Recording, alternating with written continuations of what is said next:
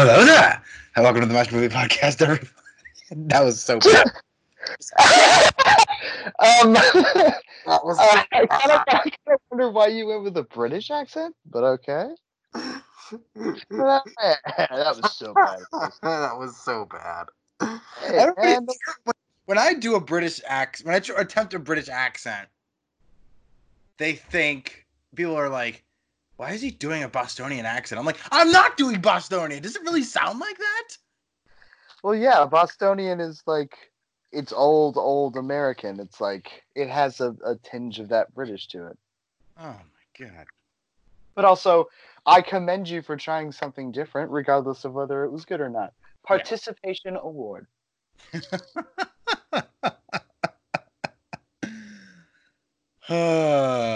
Okay. So, we're going to do something new. Changes. Change. I forgot how that song went. Yeah. So,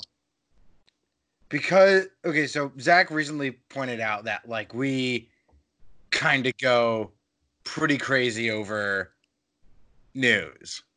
We're not gonna lie. We took the entire span of the last movie to talk about news.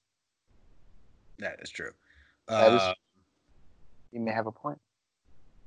He did want to get to a movie which he had not seen for the show. Let that be clear too. Yeah, I didn't want to say that, but that is very, very true. That did happen. So, I've set up a 20-minute timer. We get all the stuff out of the way, all the news in this 20 minutes. And I'm assuming like this time will vary for different subjects every time. Sure. But generally, 20 minutes. Yeah, like, I mean, if there was, like, something important that happened in the news or, like, I don't know, I may talk about my breakfast for, like, 30 minutes. It's something important.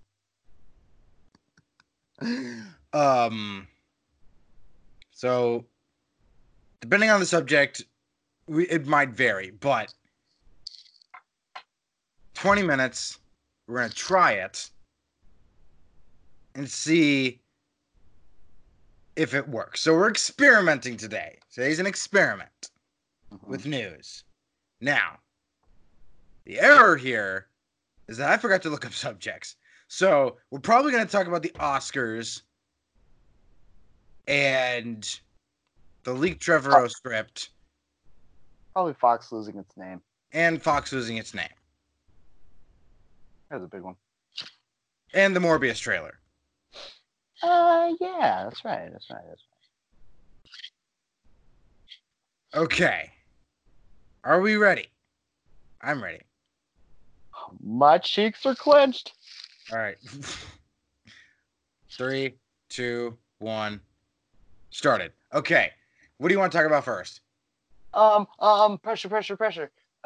First of all, let's talk about Morbius because it's pretty simple. I mean, it does look like your standard, normal, beginner's superhero story, but technically he's part of the Sony MCU deal, so everyone gets one of those, really.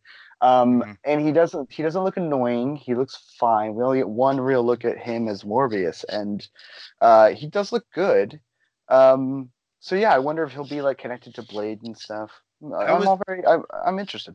When I first saw it, I'm like, this is how Blade. This is Blade's like entry point. Probably. So I wouldn't be surprised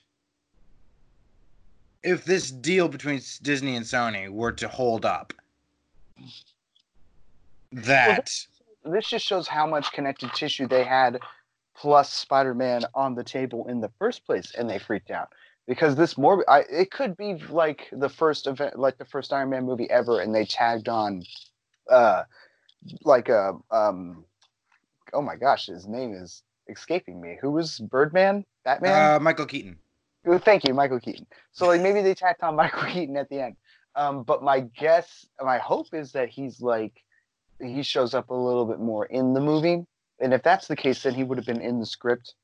early on, and that means that this is a prime example of the cases where they were going to try to get Venom and Morpheus into the MCU from time to time. Like I think they wanted to get that together so that like it gets Disney closer to wanting to buy Sony, but or at least being so connected to them through this process that they don't even need to buy Sony. They've just got a thing going. But it also says that while this Morbius thing was going on, that they were fighting. They probably knew that they were going to connect him somehow through their other material, and they just didn't know yet. But I could be wrong because Venom doesn't really have anything connected to it, and that would have been the better bet to do it with. So either they were waiting for some reason and wanted to see how Venom went, or this was a lot like last minute decision. But I don't know. It makes me wonder how much they had planned connected to the MCU, and then had this little spat. So when I first saw this trailer, I'm like, okay, I wouldn't be surprised if, like in Batman Begins, at the end, there's like a reference to Blade. At least that's how I would do it, just for the heck of it. You know? I don't know if I would do a reference to Blade straight up, like the character Blade, but maybe one of his villains or like an organization or something that could connect them both together. If they just pull Blade, sure, they already said it's Marcella, but I guess I would have to see when the Blade movie was supposed to come out. Yeah. If it's too far away, if it's too far away, I think they're just going to lay the groundwork like they did Wakanda or something else. So they're like, we're going to explain a little bit about the world more. That way, when we get to Blade, it'll be even easier to be like, here's badass Blade. Right. Okay. That would be the way that I would approach it. But they could easily just be like, have you heard this guy named Blade? Or they could just be like, you hear about the half vampire, half human that can walk in the Daywalker? Like, all they gotta do is say Daywalker. The hybrid, yeah. Yeah. Leto looks great. Mixed race guy. I don't think that one's gonna catch on.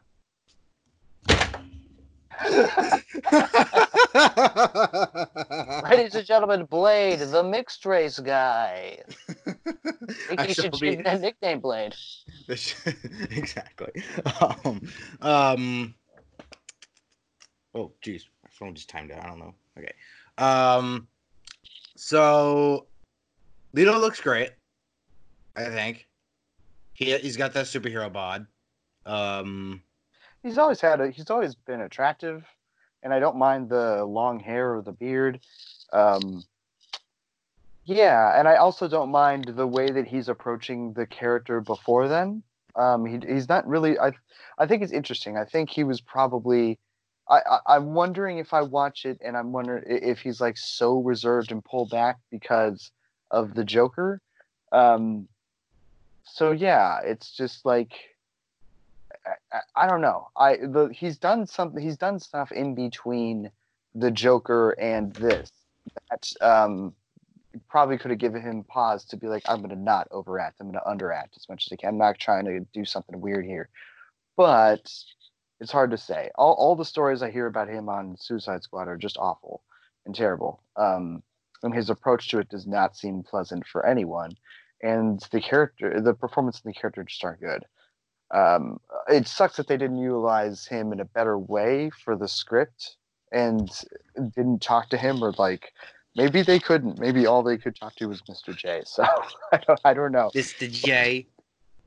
But this Morbius guy seems I hope he doesn't like get too weird when he becomes like the vampire aspect of it. But I like that he's gonna go from meek to strong to weird, and I think Leto can do weird. He's really good when he's covered in makeup sometimes, but it just didn't work out with the Joker. Like he won an Oscar because he can play a character that's compelling well. So I do like Leto. It just I'm wondering if he's going to be too bland or if he's going to be just right. Yeah. Okay, we are at 13 and a half minutes. So, we rest in peace, Fox. Yeah, there's nothing really to say to that other than like I'm not surprised. Fox News is not a good name to have attached at all, and Disney may be conservative, but they do not want to be connected to Fox News. And then there is like Fox and FX that are just grittier, more adult things. I think they're probably just going to call it 20th Century. Yeah, it's 20th Century Studios and Searchlight Pictures. That's what they're calling it now. Okay, yeah, that makes sense. Get the Fox out of there. GTFO. There's just there's nothing good connected to that name outside of You've Got Mail. So Yeah. oh, Okay, Oscars. Just under 13 minutes. All right, so Oscars. I'm gonna pull up the Oscar nomination. how about this? How about we do the 20 minutes for the rest of the 20 minutes for the Oscars, then we'll give you an extra 10 for the Trevorrow thing. Okay. All right. All right. So make it around 30. All right. Best pick. Okay, let's look at this thing here. Nominees. Nominees. Go to nominees. I know we Do as have I the say. Irish. Let's see. We have the I Irishman. have the list. I have the list. We have Hollywood. We have Little Women. We have Jojo Rabbit. We have Ford v Ferrari. Okay. What am I missing? 1917. Ford v Fiore. Joker. Once Upon a Time in Hollywood. Parasite. The Irishman. Little Women. Jojo Rabbit, and Marriage Story. Marriage Story. Um, So out of just guessing, just go with your gut. What do you think would win? That's hard. Of course, it's hard. It's hard every year, but like, and I don't expect you. You don't follow the Oscars. I'm not expecting you to be right. Just like what my dad does. My dad doesn't necessarily watch all the movies, but he'll go with his gut at times.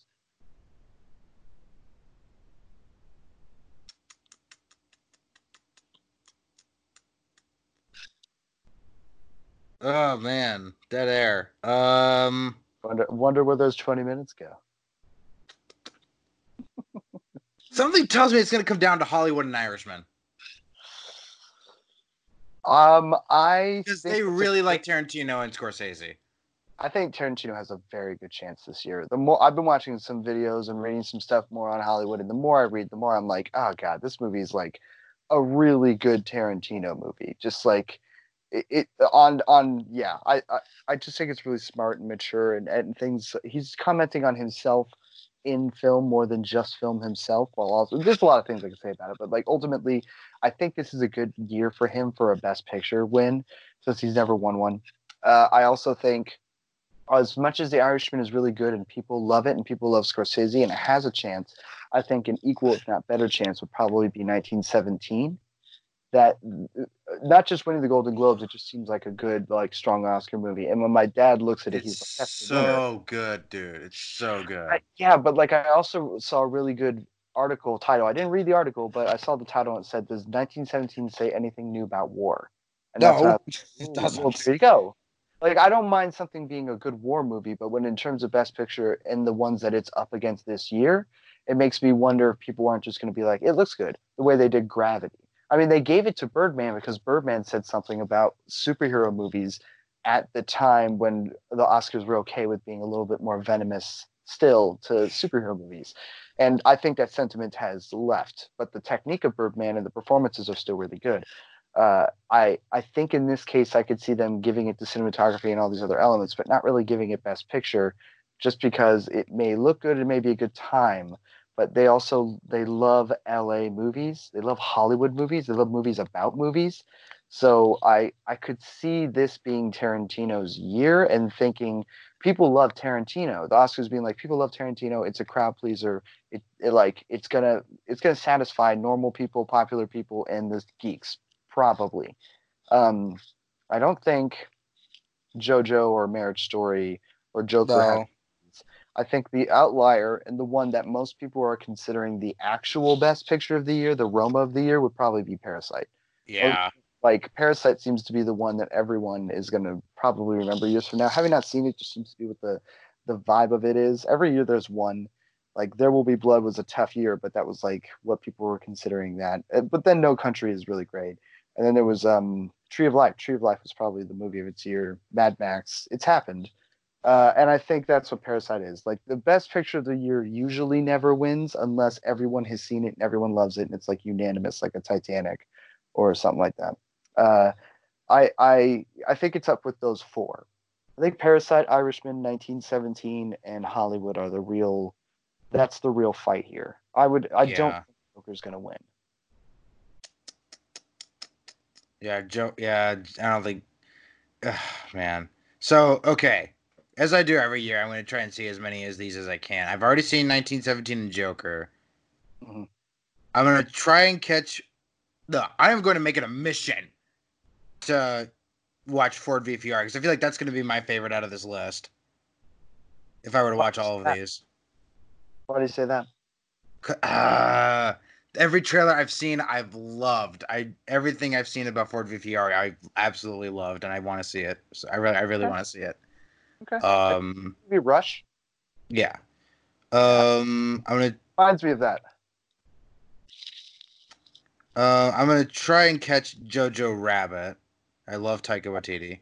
I feel like you'll like that one a lot.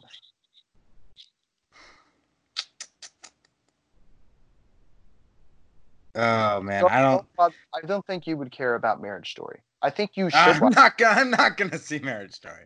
I want I've everyone got to see enough movies. going on in my life. Dude, I want everyone to see movies like that, and I hope one day you give it a shot because you like these two actors and you've liked them in so many things that when they actually decide to, act, I wish that someday people would give them that shot. But I understand also that it's probably not your kind of movie. But my hope is one day you give it a shot. But I don't think this year you should bother because it's not going to win, and I don't think anyone from the movie's going to win. Although I do, yeah, just one day give movies like these a You shot. don't think Even my Scarlett Johansson's gonna win Best Actress? No, I think it's probably going to go to Renee Zellweger for Judy. Let's go over She's there. a safer. She's a safer bet, I would think. I didn't even know she was in anything this year. Anyway, She's won most of the. She's actually won most of the awards for this. She's the lead. She's in the running for I sure. see. Okay. And it's not the first one she's won. She's totally won an Oscar before. Hmm. Okay. Now for me, it's gonna come down. For me, it's gonna come down to like Are you gonna watch I got Hollywood actually? I it's either Hollywood or The Irishman. I don't know which one I'm actually gonna watch. It's probably just gonna be like a huge toss up, I'd say honestly. watch them. I'd say watch them both. Why not? I know, but the likelihood is now that I've actually started school again, I might actually only be able to catch one if I'm gonna watch Ford v Ferrari and JoJo too. It's. I mean, I don't know when the Oscars are, so fine. They are February Say 9th. then I would say out of those two, then yeah, Hollywood would probably be more up your alley, while Irishman would probably affect you more when you're like either closer or older than me. Okay. And probably I mean, and that's I'm gonna give it my best shot, but no, I also think that Irishman definitely benefits from watching more Scorsese, and you're really behind on him in general. I think one of yeah. the most important conversations about that movie is how he's made so many gangster films, but this one is just not like any of the ones he's made. It has a different tone and speed and vibe to it, but is still quite excellent. And I think when you have those other films to compare it to, it's a lot easier to see what people are talking about in terms of its quality. Whereas Hollywood, I think, is a good movie despite not seeing all of Tarantino, and only will benefit if you like it, which I think you would. Over time, when you watch it and watch his films, it'll be better. Okay. Who wins Best Actor, Joaquin or Leo? Joaquin, probably. You think Joaquin?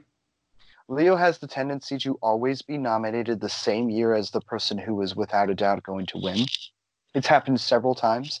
And the only year he has ever won is the year he was up against nobody. And it's like everyone, like if you look at when he won for Revenant, people like I agree the Revenant is a good performance, but it's mostly him like in survival mode. Like he's crawling around on the ground in the dirt in like Canada and it's freezing cold and nobody wants to do it, but he's still doing it. And it's not like I'm saying it's not acting, it's just he's actually been characters fleshed out and been extremely like I think his best performance is Wolf of Wall Street, honestly. But he has so many good ones, and every time he's up, like for Aviator or Catch Me If You Can, or like all these, even uh, uh, um, there's this, I think he did Blood Diamond too.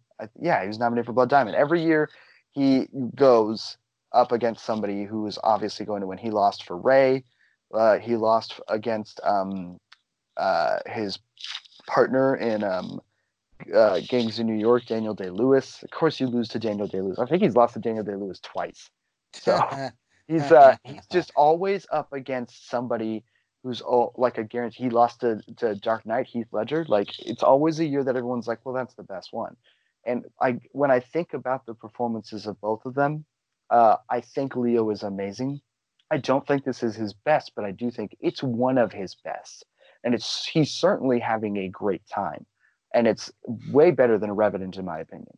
But when I think about that movie and who gives a better performance and who deserves the an award more than anyone else, it would be Brad Pitt. Brad Pitt's performance in Once Upon a Time in Hollywood, especially after watching it a second time, I was like, damn it, dude. I thought they were going to give it to Pesci, and I think Pesci's a good fight for him for supporting actor, but like, I think it's going to go to Brad Pitt. Brad Pitt's performance is pretty great, especially at the end when he is just murdering people. So there's just something like he's incredibly violent. He fights someone. He's in shape. He's like easygoing, cool. He goes back to his old stoner days from True Romance. It's just I think he's gonna win for a supporting actor, and if that's the case, I think the Academy is okay with giving it to him, and then giving Joker to Joaquin because I don't know what else they're gonna give Joker. Maybe score because the score is really good and it has a shot, but I don't think they're gonna give it director, and I don't think they're gonna give it best picture. I don't think they're gonna give it best script, and I think the cinematography is probably going to go to Deakins. So if they're going to give it anything, they're going to give it to Joaquin. And it's not like Joaquin didn't fucking earn it. He's the best and most, he's the best and purest part of that movie. He's the thing that will last above any other aspect of it. And it deserves recognition for sure. So when I think about him versus Leo, sadly, I think he just is a more compelling performance. Whereas they're like as compelling as Leo is in Hollywood, there's also other truly compelling performances in that movie. And honestly, I just think Wolf of Wall Street was it. Like that was his peak. I think he's possible to give another performance that could earn an Oscar, but I think when he gets it, he'll get like Revenant again. He'll get Scorsese with The Departed. Scorsese had the same thing. He just kept losing all these other years to better movies, and then finally, when Departed came out, it was a slow year. They were like, Departed. Okay, I'm gonna make a decision here. We're just gonna keep going, okay? Because we're out of time. But I still want to keep talking about it. There are other things. Like it seems weird. Like I don't think Todd Phillips should have gotten Best Director. I think they should have given it to Greta Gerwig. The fact that there's no women that was rather questionable to me. It's crazy. It's crazy. No directors, no female recognition for Awkwafina, for The Farewell, for so many things. It's crazy. So going back to Best Actor for me, I'm gonna do what your dad would do and go with my gut. Mm-hmm. Based on what I've seen of Marriage Story, I'd say don't sleep on Adam Driver. He might pull Mark Ruffalo. What does that mean? Mark Ruffalo's never won an Oscar. Yes, he has. Didn't he win for? Didn't he win for? What was that movie called? Spotlight. No. He didn't win for Spotlight. No, Mark Rylance. Mark Rylance for Bridge of Spies. Yeah, Rylance. Yeah, out from out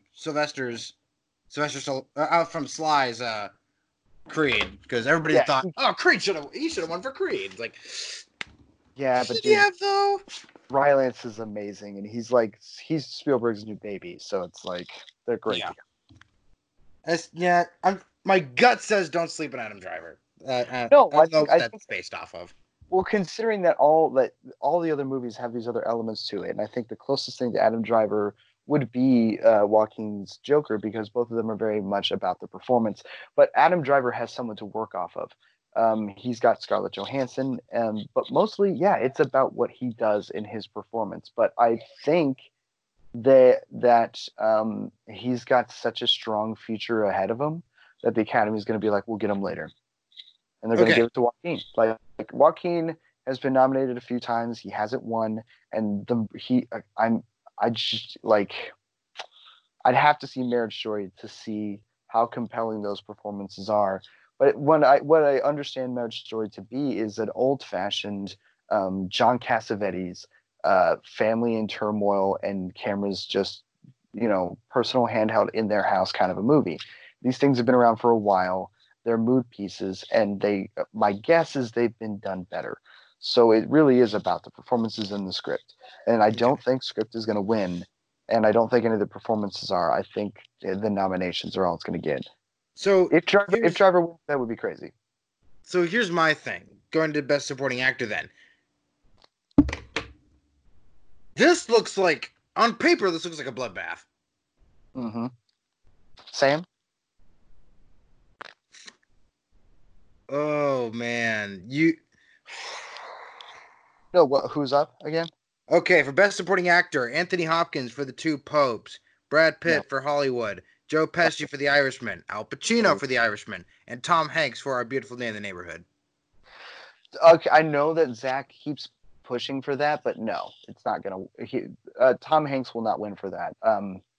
And it's just like the movie. That's really the only thing about the movie that people are talking about. It's to me, he's like the male Meryl Streep.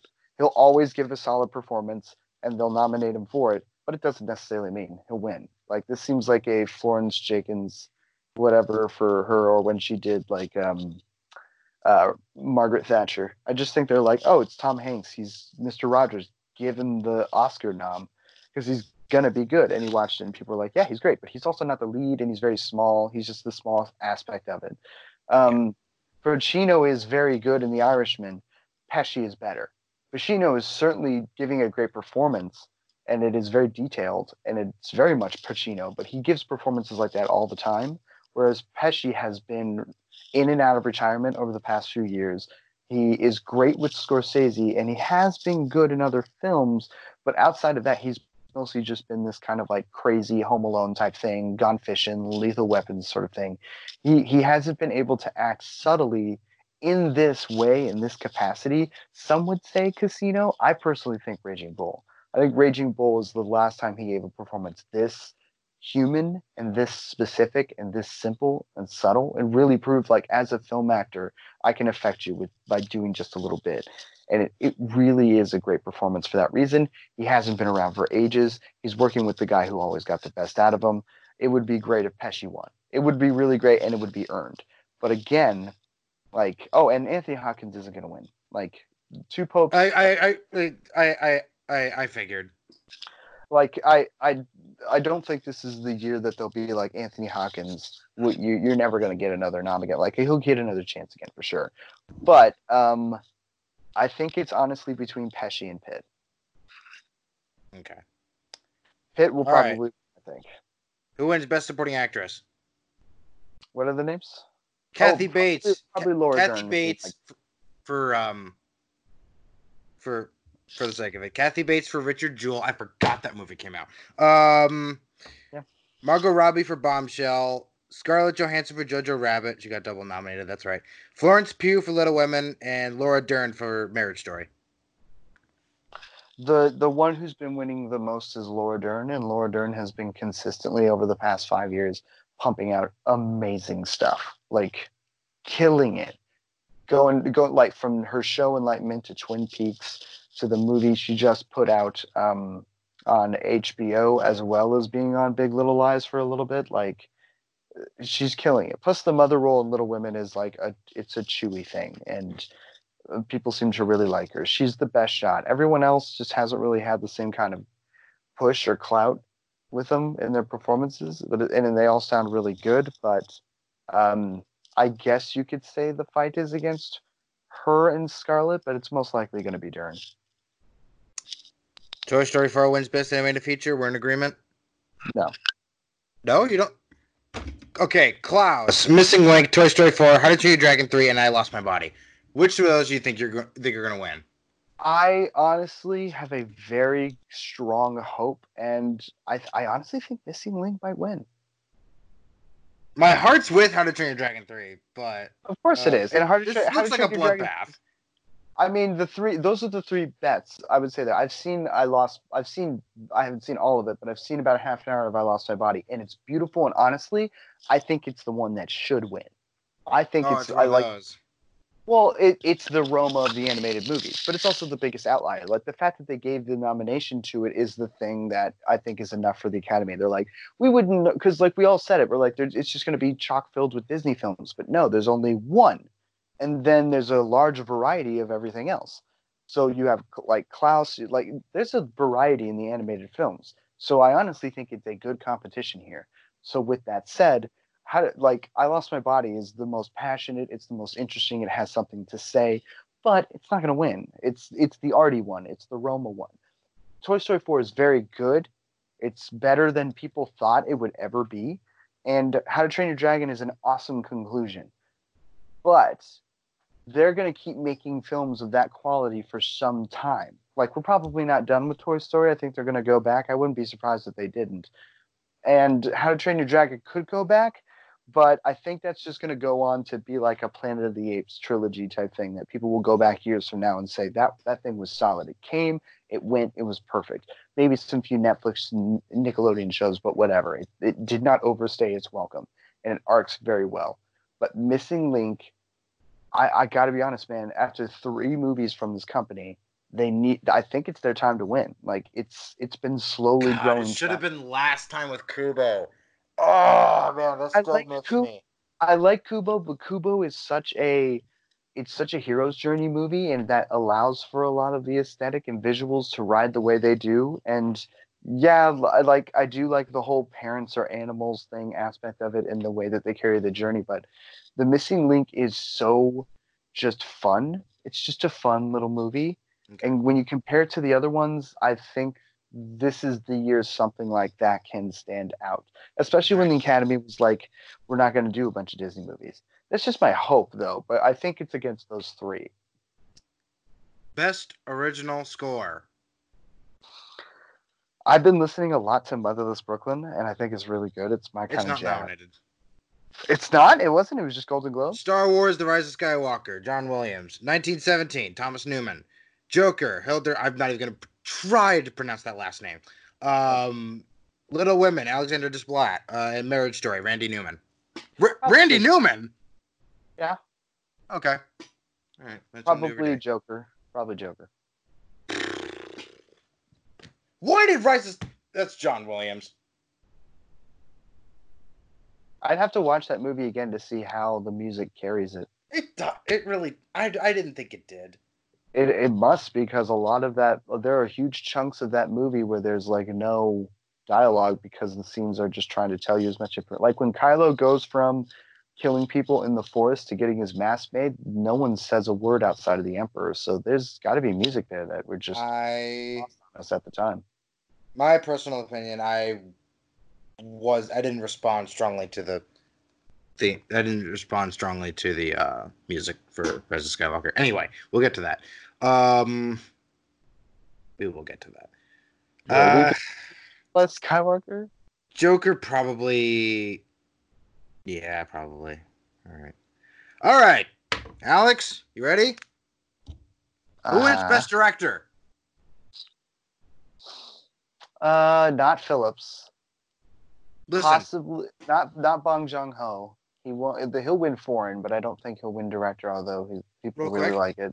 Real quick, I'm not going to sleep on Sam Mendes. 1917 is that good. I'm not saying he's not in the running. I'm saying the 3 people up for possibilities are him, Scorsese, and Tarantino. Well, I could see them.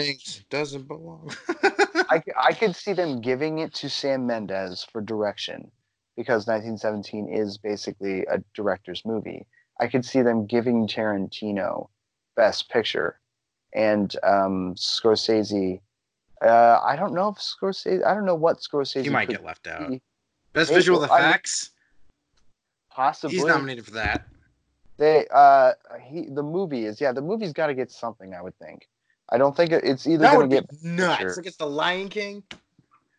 Yeah, but it's about what is more effective, what is utilized. True. Because like they made wonderful, groundbreaking technology to tell a story none of us cared about. Whereas The Irishman, they used it to tell a story that surprisingly a lot of people seem to enjoy.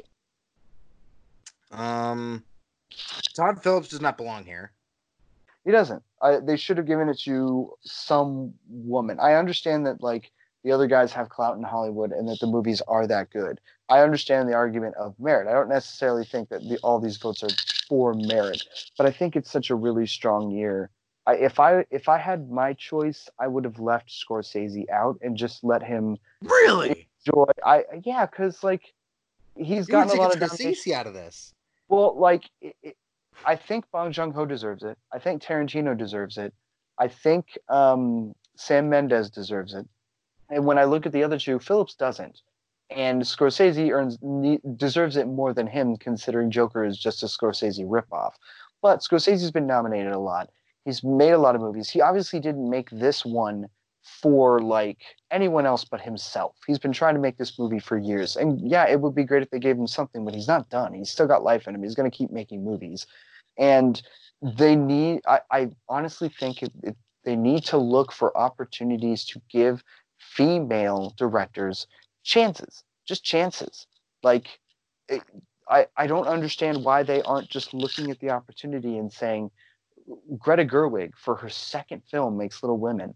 And if it is that good, if it is that impressive, why not? It's Little Women. Like it's a more powerful story than The Joker, bar none. There's way more elements to it, way more interesting characters.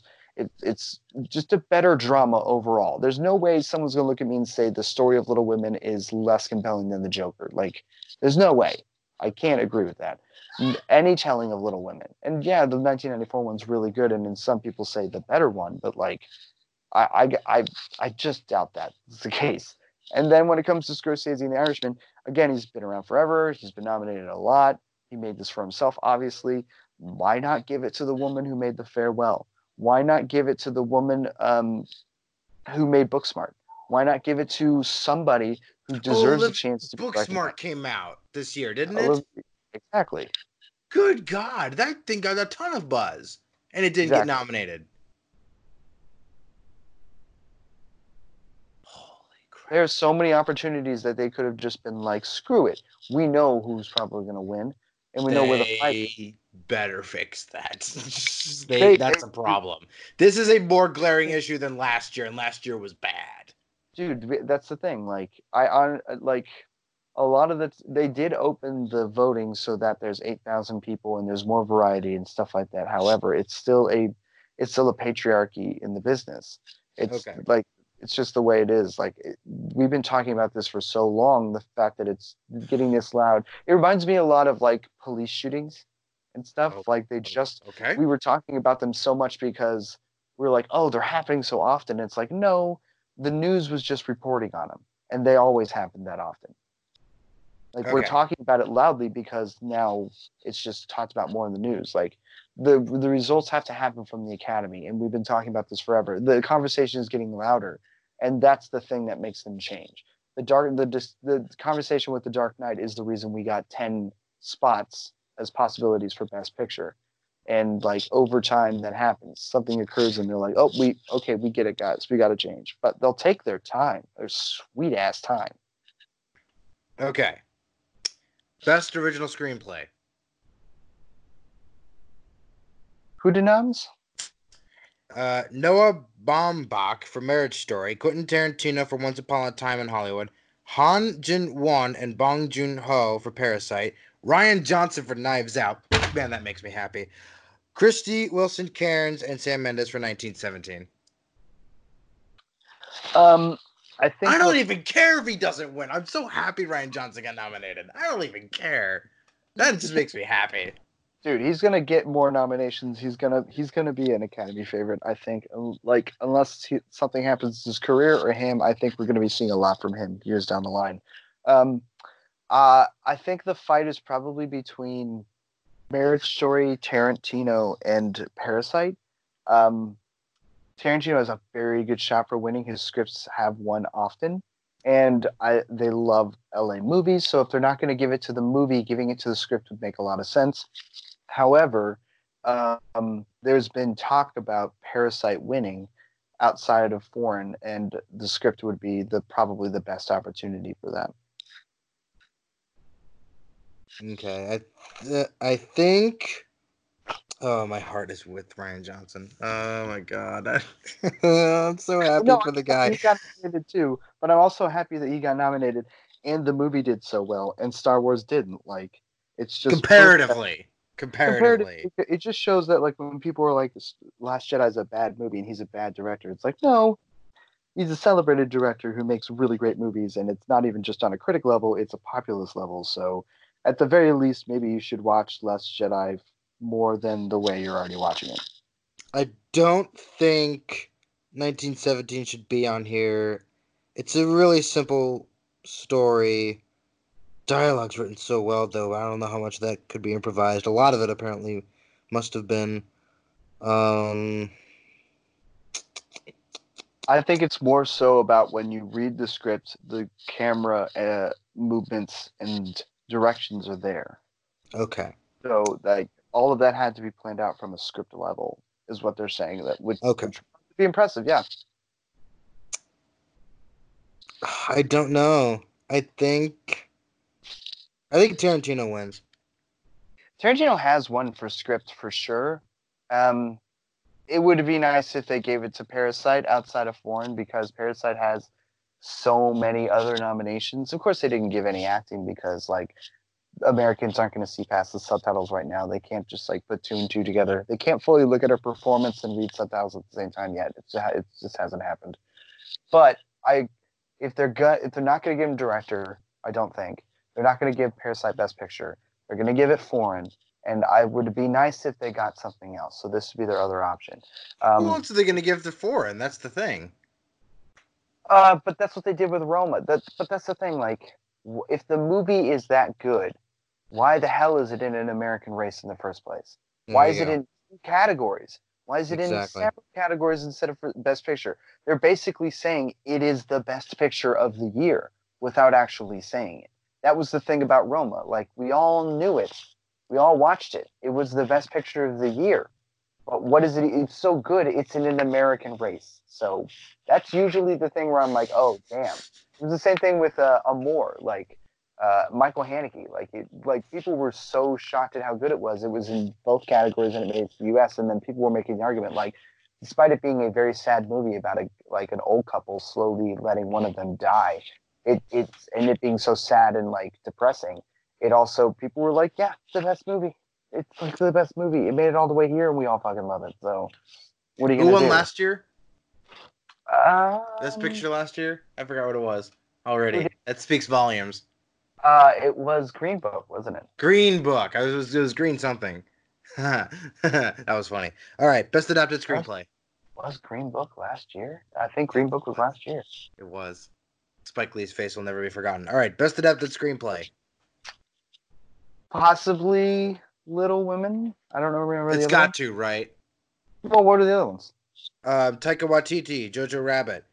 No. Steven Zalian, The Irishman. No. Anthony McCartan, The Two Popes. Todd No. Phillips and Scott Silver for Joker. God no. Wow, one of those doesn't belong. I mean, Little Women is the standard one. Uh, um, yeah. Well, I mean, the Joker Joker. got way too many award nominations. I'm sorry. It It did. It has got way the too many. it has the most. You gotta be kidding me. It is one above Irishman in Hollywood. They have 10 and Joker has 11. I don't even Sometimes they want to get it watch right. this anymore. I'm done. Dude, I don't think it's gonna win Best Picture, and I don't think it's gonna win Best Director. If it wins either one of those, that's when people are gonna be like, "Fuck you," and it's not like the first year people have been like, "Fuck you, Academy." That like, but like, it seems to me like if they want like this for them to do that, it would say that the Academy is going, "Fine, you guys want us to celebrate comic book movies? Here you go. We found one we liked. Here you go." But it's just not the right one when there's at least three other movies that are better. Like fully, Irishman, Hollywood, and Parasite are all better, not to mention everything else that's up. Like Little Women would probably be the fourth one. And with that being said, like they're just more interesting, better films. Just give the performance to Phoenix and let the nominations speak for themselves for Todd Phillips. Like Todd Phillips made The Hangover. He made Old School. This guy's made nothing but raunchy comedies, and he's just now in the Oscar discussion. Like that's amazing in and of itself. Let's celebrate the fact that he made like the I think I think it outdid Endgame, right? Didn't isn't it the most profitable? In a in a certain context, I think it is, but I don't think it's the one that we're talking here.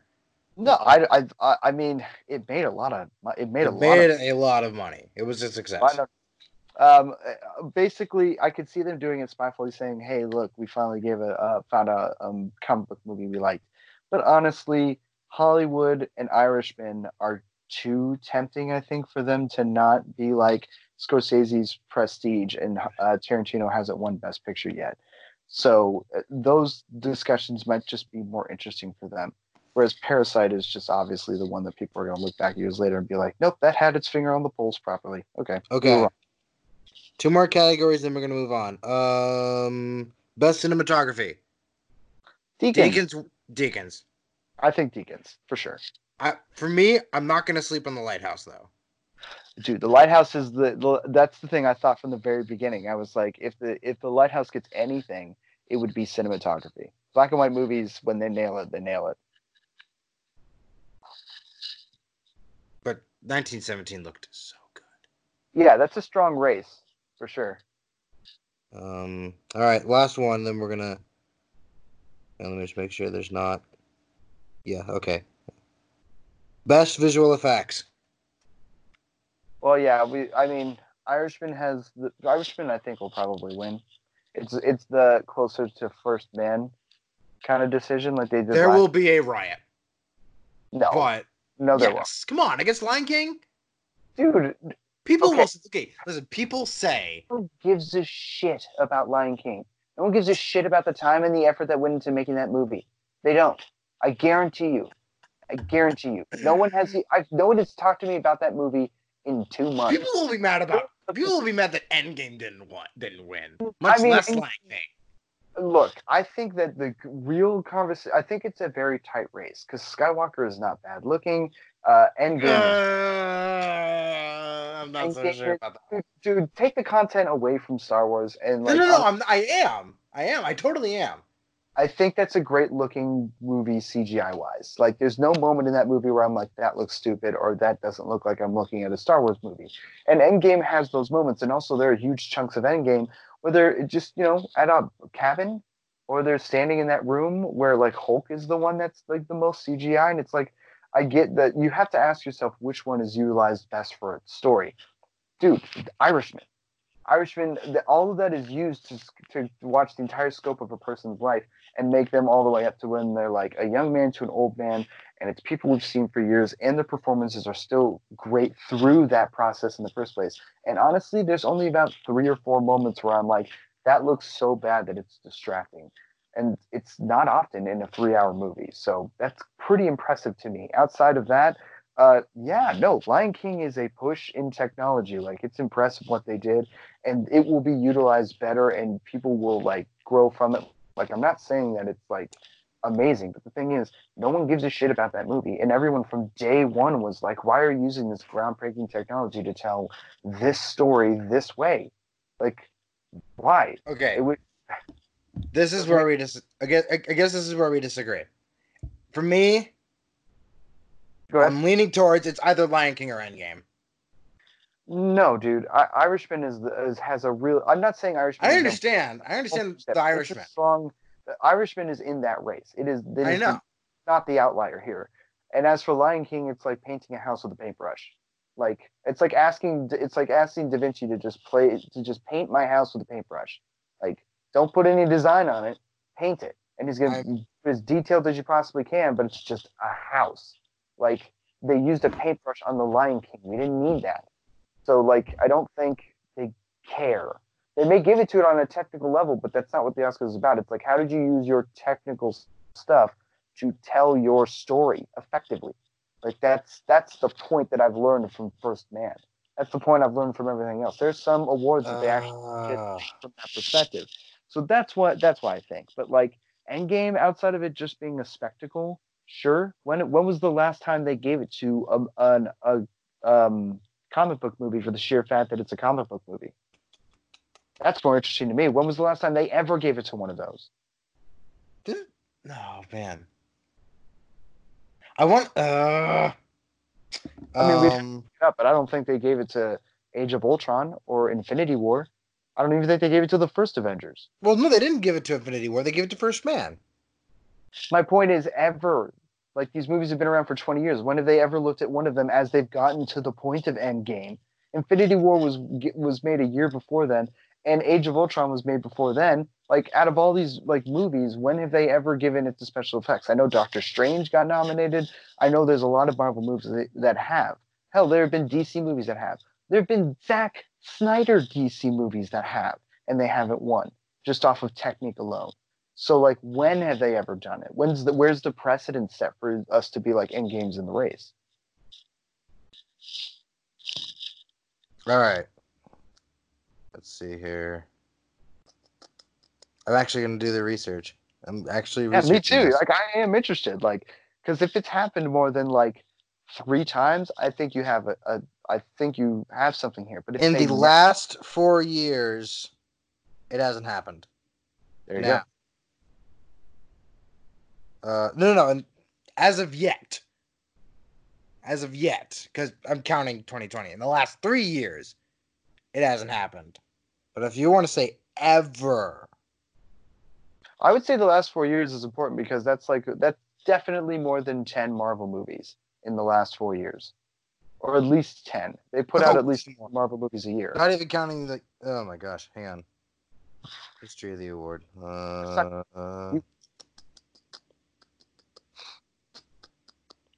rule. You can go to rules. Visual effects awards. Okay, here we go. I'm gonna go to. Okay, what year do we think I should go to? 2000. No. 2010 is a good bet because that's 10 years ago and that's 2 years after Iron Man came out. Let me just make sure. Ooh, Independence Day won 1996. That's pretty funny. Hell yeah. It went up against Dragonheart and Twister. Dang, beat Twister.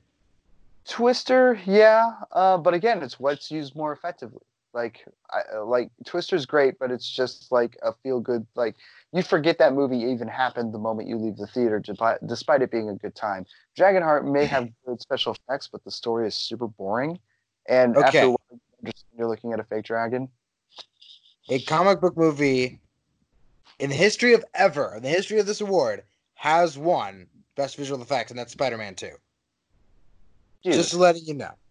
But I'm not only that, like, Spider-Man 2 is amazing. All right, 2010s. In 2010, Inception won. 2011, Hugo won. Yeah. 2012, Life of Pi. 2013, Gravity. 2014, Interstellar. Nope, you're right. There has not been a comic movie to have won in the last 10 years. The last one would be Spider-Man 2. They're all about how it's used to tell the story more than anything. Shoot! There goes that. Probably Irishman. I gotta get. Dude, Endgame is. I gotta pony up to Matt $5. Dude, I'm kidding. Sorry, I'm kidding. You shouldn't have done that. Kidding. Wait, really? Kidding. Oh, I'm sorry. Kidding. Do you honestly think that Matt would think that Irishman would win Best Visual Effects? No, I thought he was gonna. I thought that was that Endgame just plain wouldn't. No. But also, I just in my head jokingly was thinking like Matt's just like standing out your window days after. He's like, "Where's my $5?" So, just I don't know. That's just my gut. Okay, so here's my thing. My heart either goes out to Lion King and Endgame. Just I have this gut feeling it's going to come down to one of those two. But my head, you're talking me off a cliff here. It's like Well, I would say I think you let me have a finish. Let me finish. better Let me finish. argument with Lion King than you do Endgame. Is all I'm saying. Lion King and Irishman, I think, is the real fight here. There's just been no precedent set. They just don't like comic book movies, But to man. They don't say like that this. no one would No get mad, one cares. no, Because no, they no, no, haven't gotten no. mad I disagree. since. When have they ever? When has there ever been a riot for any other comic book movie ever? Not for a comic book movie, but just for a popular film in general. Is what I'm They're, saying. no, they don't care. For visual effects, no, they don't care. Did they not? People not complain about First Man over Infinity War? Did people not Yes, complain? yes, and maybe they'll learn their lesson, but that's 1 year, dude, and there wasn't a riot. Now, do I think that it's worthy of a discussion if Endgame was in Best Picture? Then people would be freaking out? Yeah, absolutely. But like, yeah, after last year, there may be some people getting upset, but before then, not really. But honestly, I think it's because most people didn't see First Man. I saw it. And to be honest, if you ask the question, what movie utilizes their special effects better, I can see why they picked First Man. I wouldn't have picked First Man, but I see why they picked it. It's just the precedent. It's when you look at like Inception. Inception has a lot of great special effects, but like they're not Special effect. everywhere in the movie. It's not a special effects laden movie. It's actually more people standing in buildings or skiing down mountains or being in locations more than anything All else. right. So if you want to win Best Picture, you want to no, not Best Picture. You want to win Best Visual Effects. Either A, have Ryan Gosling in it. No, because then 2014 Blade Runner would have won It did win. for best special effects. Yeah, didn't it? Is it on that list? It was on that list. Well, there you go. Ryan Ryan Gosling. Gosling. Thanks, Machina. I Blade always, Runner 2049. There it is, right there. I always wondered why Remember the Titans won for best special effect. God He won back to back. damn. Crazy Stupid So if Love you won for special effects. no, so Ryan Gosling. if you want to win Best Visual Effects, don't be a remake, don't be a comic book movie, but have Ryan Gosling in it. Mm-hmm. You have to fulfill one of those three requirements. Anyway, that's it for Oscars. We'll talk more about it as we get closer to February 9th, after the Super Bowl. Okay. Last piece of news. Let me talk about the movie. Oh man, Zach will be lighting me up. Pizza. I love hand tossed. I love deep dish. I love pizza news. Favorite section. Nice. Did you read a rundown of the Trevorrow script? Yeah, I did. Oh my god. There is no way he made that up. There is no way. Right? The man, we have established on this show that the man is a maniac, right? Well, I mean, Borderline imbecile. I think he's not borderline imbecile because Safety Not Guaranteed is a good script. Come on, he has to be good. Dude, you haven't even seen it. I think Trevorrow. I said this to Zach, and I think I sent it to you too. There are directors out there that are just swingers of the pendulum. They are capable of producing great to good and okay to what the fuck are you doing? A good example, M. Night Shyamalan. M. Night Shyamalan is all over the spectrum. He has made Oscar-winning Best Picture movies that push their genres. He has made absolute like garbage, unwatchable garbage. He's also made pretty interesting stuff and also just great stuff. He just made good, solid, okay stuff. Signs is pretty damn solid. It may be stupid, but it's a good ass time. But I think a better example for what we're talking about with Trevorrow is Barry Sonnenfeld. Barry Sonnenfeld has made like amazing movies. He's made blockbuster pictures, but he's also made absolute insane, batshit crazy ideas possible. He made toys. He made Nine Lives. He made Wild Wild West. But he also made Men in Black and Rain Man. Like the guy's capable of good stuff. So I look at Trevor and I'm like, he's a good director, but but sometimes he just commits to an idea of just insanity. It's like smart. It's like Sherlock Holmes. Sherlock Holmes is an incredibly interesting guy, especially if, like a Robert Downey Jr. one. He's an interesting guy, but like he's an eccentric. So every now and then he'll do an idea, and people will look at him and be like, "Why would you ever do that?" It doesn't mean it will succeed. And it's It's pretty just that's funny. how I feel about Trevorrow. Like Book of Henry is not a bad looking movie, and there are good performances in there. But I would never make that movie, and there's a lot of reasons why nobody ever would. But he didn't write that. He just saw it and said, "I can make that. I want to make that." And everyone around him was probably like, "That's a weird movie," and he's like, "Yeah, but I like weird movies." And they were like, "Okay, take the chance." And it's just sometimes he puts faith in bad ideas, but he's not terrible. At the very least, this proves that when there's a difference. The difference between him and Chris Terrio and JJ was that he wasn't looking at Last Jedi from a negative perspective. He wasn't looking at it from the toxic fan perspective. He was looking at it from like, okay, how can I move this movie along? Because like Boom. There you Lost World, go. for That's it. example, like Lost World, Fallen Kingdom, for example, is a batshit insane movie, but it still, like, to a certain extent, carries on a little bit from the last one. Like, although those are different characters from Bryce Dallas Howard and Chris Pratt, the idea of them going there and saving them from a volcano blowing up and taking them off the island, that's actually kind of interesting. Like, that could have been interesting. And then, like, the crazy stuff that happens later, the whole intent is to get the dinosaurs out in America, which we all saw happening. We all saw that the Lost World would be planet Earth. And sure, how they got there was like crazy batshit bananas, but it still was something he knew was the proper evolution of the story. We all felt it was going that way.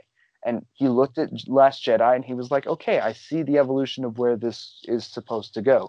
JJ was like, I see the evolution, but I didn't like the last one. So I'm just going to cut that off and I'm going to put lizards in this dinosaur and I'm going to Jurassic Park this movie.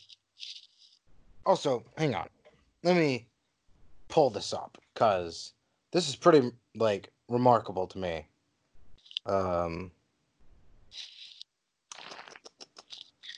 Like I am like not even that it's a better idea than what we actually got. It's that it's a better idea than I expected from him, honestly. Like That is the crazy seriously. thing. That's the crazy thing. Like I would have been like, the Trevorrow script is worse, isn't it? We all thought that. Like it had to have been, right? But Yeah, like but now it just makes sense when he's like, I had a clash of opinion and I didn't want to do what they did. No, now it makes sense. Yeah. okay. So the script date is 12/16/2016. So this was the Yeah, day. This was the day Rogue One came out. and a little bit before Carrie Fisher died, right? I believe Or a after. week before she died. Yeah. Okay. It was titled Duel of the Fates. Which I do like. I do like that. It does sound really good. Anyway, this is a first draft, by the way. Just letting you guys like and plus but even the man as is a first step, insane. that's the whole point. It just kind That's of the whole shows point. that from a blueprint level that Rise of Skywalker's bad. Like it's from the bones. So when you see this as first draft and it's like just the bare bones of a story, you're like, oh my god, these are better launching points by far. But it is a first draft, and the man can be quite insane. But this was the initial idea that he and Derek Connolly had come up with. And reading this just kind of puts it. Now it makes me really question Kathleen Kennedy. I know she can get a movie made, but can she carry a story?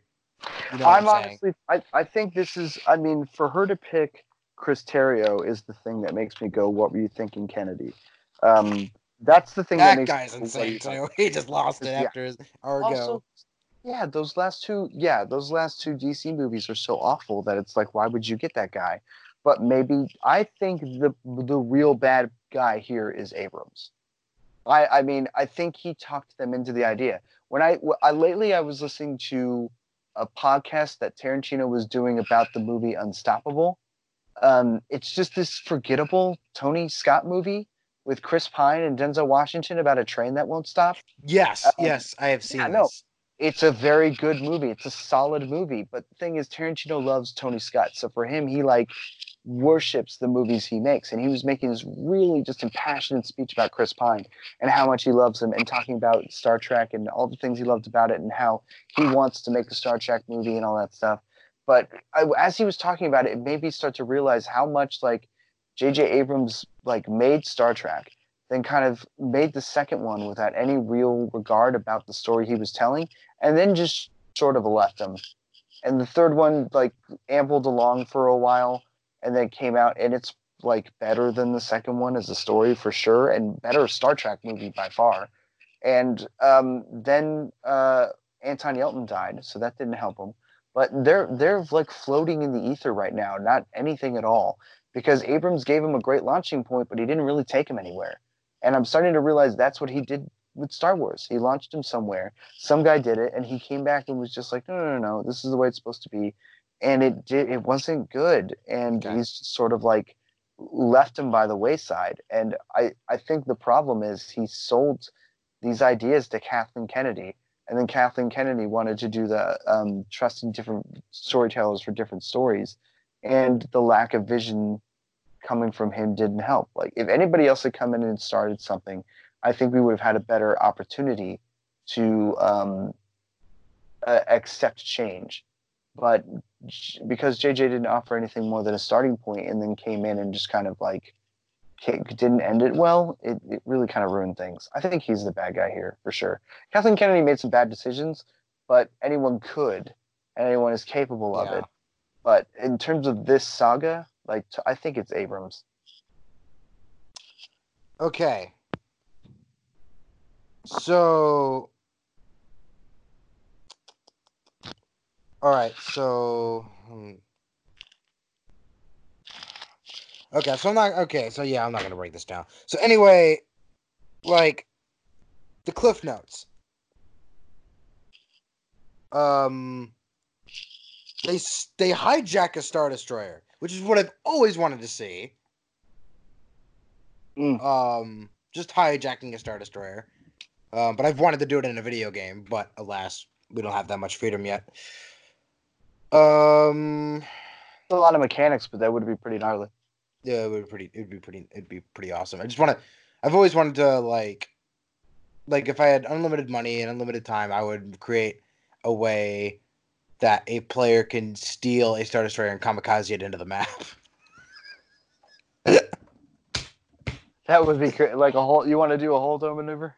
Yeah, I want a hold maneuver without the light speed and just watch it. Just watch everything go. Just slowly ram into a ship, and they're like, we could use light speed to get out of here. Get out of here, Captain. He's like, no, I feel like you want to die, sir. No. um. So. Okay, I've read it. I've read it. So, Kylo Ren is gone. I mean, Ben Solo is gone. Like gone. Yeah, he's the villain. He does go to Vader's castle on Mustafar, and that is clearly laid out. Yeah. This time is that he goes to Mustafar and it's just here, and then he's gone. The Emperor is not in this movie, at least not to the extent that he is. He's like a ghosty thingy. Ghosty thingy, which I'm fine with. Makes more sense. Rey is a nobody, but Kylo Ren killed her parents, which would explain how he would recognize the two were accompanied by a girl, and then he grabs the guy's throat. What girl? That would explain that. Yeah, it was a really good idea. I was like, oh, okay, all right. Never would have guessed it, honestly. Never would have guessed. I mean, it's like that would make him young, though. He would have to be at a young age to do that, though.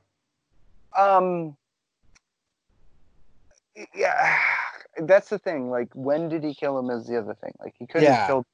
He couldn't have killed him at that young of an age unless he already was doing something bad as a Jedi or something like that. But like, if they always got rid of her and he just like killed her parents for whatever reason, he just knows who her parents are. Like, I it, I think you could figure out how to do that a lot better than like just giving up and saying she's a Palpatine. I don't know necessarily how to do that, but I do think like it at the very least it does something that none of the films did, which is go to the backstory of Kylo Ren. The only one that actually did it was Jedi. All the other films were too afraid to. Yeah.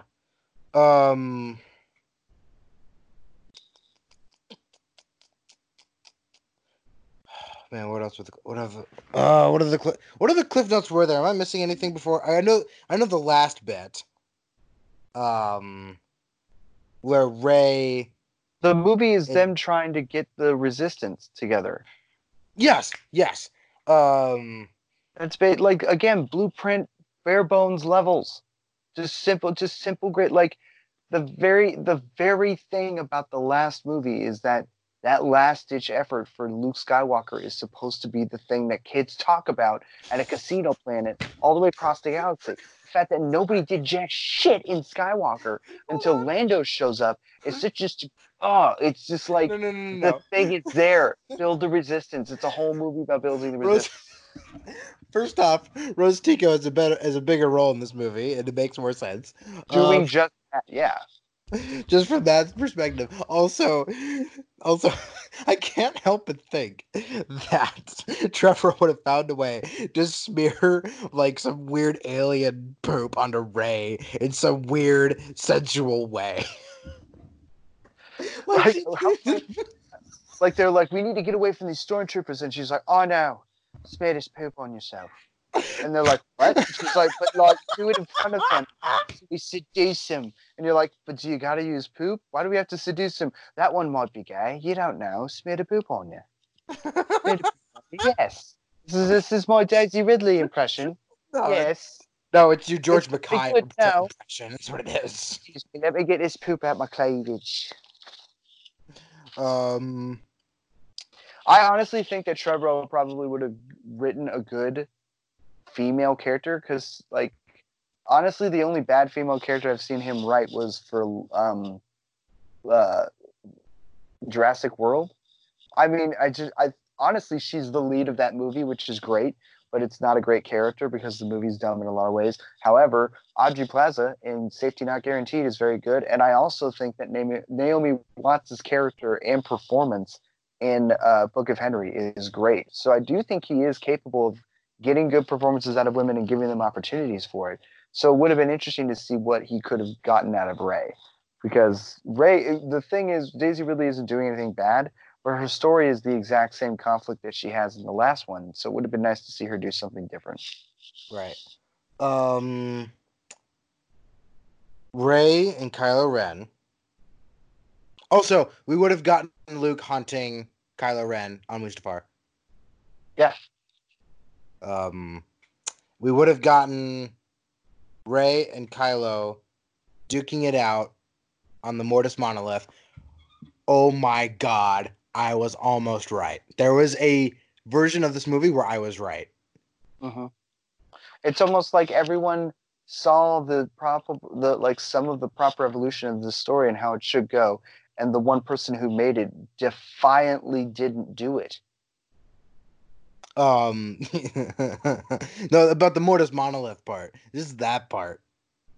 Oh man, when I read that, I'm like, I was almost right. There was a version of this movie where I was right.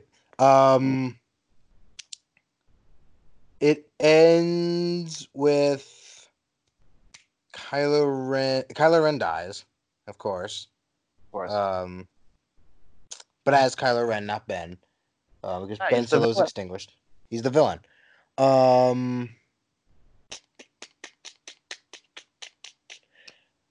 Finn and Rose gather up a bunch of Force-sensitive kids for Rey to train, and yes, Alex, your boy, Broom Boy, was one of them. Oh, yeah. Well, I mean, I'm not, like, huge pro let's get a Broom Boy movie going. I just really like... I'm not like let's have Ryan Johnson's trilogy be about Broom Boy. Although now I do, I wish he does just to piss off people. Yes, So, like, I want him to do every wrong thing in the book now. no, I want him to violate scripture on a structural level. I want him to make like two movies that are just amazing Star and people, Wars scripture. like, yes, so like Star Wars movies that are really amazing and people love. And then I wish that the very end of the third movie that people also love, at the very end, someone's like, "What? Where'd you come from?" And he's like, "Well, I used to sweep at this place for animals' rice. They called me Broom Boy." And then everyone would be like, "God damn it! Canto I Bight. like the Broom Boy." No, he didn't even say that. It would legitimately be him explaining why his nickname was Broom Boy. He would take up the mantle of Broom Boy. Then he puts a mask on and a broom shows up in the sky. I don't know, but the whole point is like he makes 3 movies and then at the very end he's like, "Yeah, this was this character you never wanted movies about, and now you love all 3 of them. You pieces of shit." But no, like I also love the idea of like the whole point of the first movie is that we're back to square one with Force Awakens. There's a big group again, like Luke Skywalker's gone, we're back to square one. And in the second movie, they tear it all down. They tear down all your expectations, but they don't get rid of the one thing that the whole point of that movie is, which is that Skywalker comes back and says, "We're not done. This is the spark that will light the fire of the resistance and all that crap." The next movie should have been them building the resistance. It should have been her building a new idea of how to teach people with the Force that wasn't about being a Jedi, but harnessing this thing that's bigger than you. Don't make a religion out of it. Make it something more Buddhist. That's the pieces were there, and they still didn't do it. Oh God, it was so. The fact that Trevorrow saw that, the fact that Trevorrow was like, okay, that's the thing. Like we need to rebuild the resistance, and the Jedi are gone. So, but this Force isn't. So, raise the idea of what the Force can be. Like those are the 2 things you need to do. The hardest thing there is how is Kylo still the villain?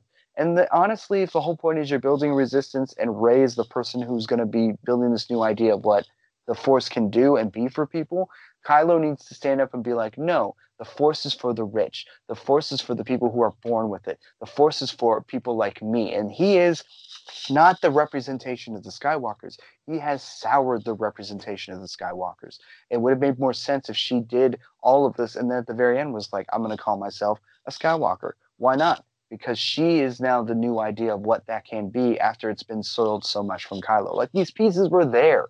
And Vader, to a sense, because nobody really knows he was redeemed. True. So I'm sure Luke told people. He really didn't, actually. How do we know? We got to see him do his temple and stuff. No, that in what the after whatever books. No, there's another book called Bloodline. It follows Leia. It's 6 years before The Force Awakens. It's more of a political thriller. Think Zero Dark 30, but with Leia, and it's Star Wars. Got it. Okay. But so the movie, not the movie, the book. Sorry, the book. The whole crux of the book is that the reason she's not involved in politics anymore is because A, she kind of just wanted out anyway, and B, somebody got a hold of the information that she is the daughter of Darth Vader, and that got everybody pissed. Everybody just disowned her. So Luke could not have told anybody. Yes, dude, Luke totally could have told people, but I guarantee you that wouldn't have changed everyone's mind. Let me put it this way: if Osama bin Laden had still committed 9/11, and at the very end, he turned himself in and probably turned in a few other people, I guarantee there's still going to be people walking around being like, "But he still committed 9/11. He still did some massive, horrific, horrendous things." Now that I think about it, she probably did try to make the argument. Exactly. That's the thing. No one was there to see it. True. And people could walk away and go, "Luke probably killed the Emperor," and people doesn't want to know that. But I guarantee you, she believed him, and they believed that you could change the Force because the Jedi are gone. Nobody believes the Force is really a thing. And Luke is the only example of it left outside of Leia doing some training. and he's the one that's got to go out there and make that argument. There isn't really a lot to support him in the first place, but Luke isn't the kind of guy that would go out there and be like sitting in a bar and people are like, that Darth Vader man, what a piece of shit. He never would have done nothing for me. And he's got to sit there and be like, but yeah, my dad was all right. The end. You can't say that unless he's like legitimately standing up. Anyway. I think people just didn't care because, Darth Vader murdered he blew up a planet, Chris. Just one? In the first movie alone. Yeah. Did some dirt. So, just to think that a guy like Trevor, who has pumped out, whose last 3 movies are like 3 stars or lower. Not horrifically directed movies, but certainly crazy ideas. Ideas executed on such a weird level. Odd one, bizarre and borderline unethical, but on the eyes. But for him to have come up with an idea to follow up The Last Jedi and to conclude this saga, he came up with a better idea to do it on the first go round than the guy who started the trilogy in the first place. Again, this is the thing.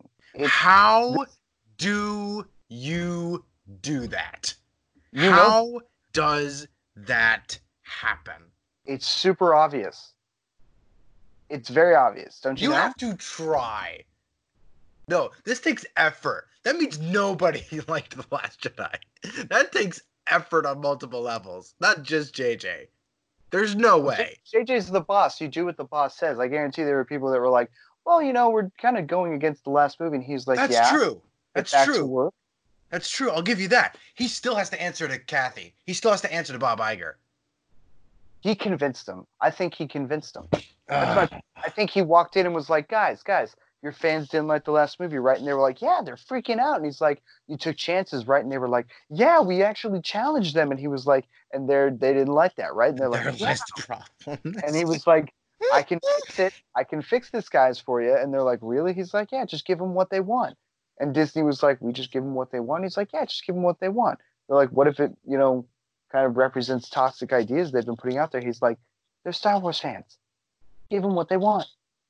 Like, that's what he walked in, and Disney was like, that's what we do. That's our job. Like, we give people what they want. That's the magical kingdom.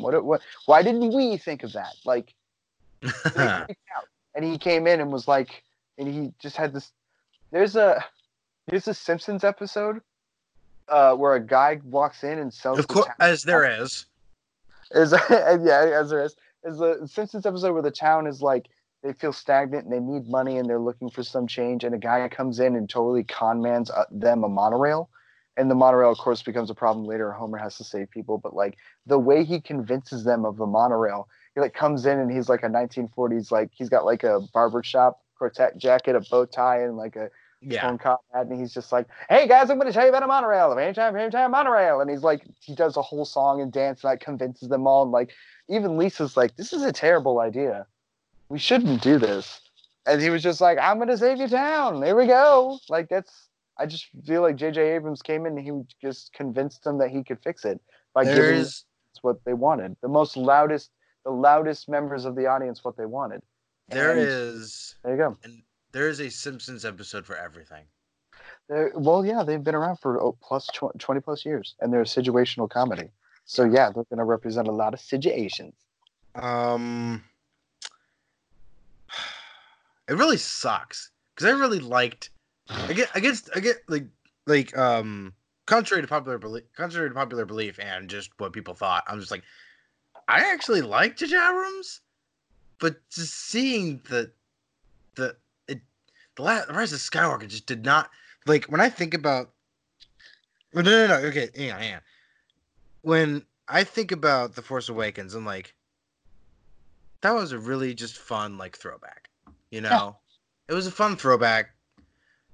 Soft reboot, but an exceptional example of doing both.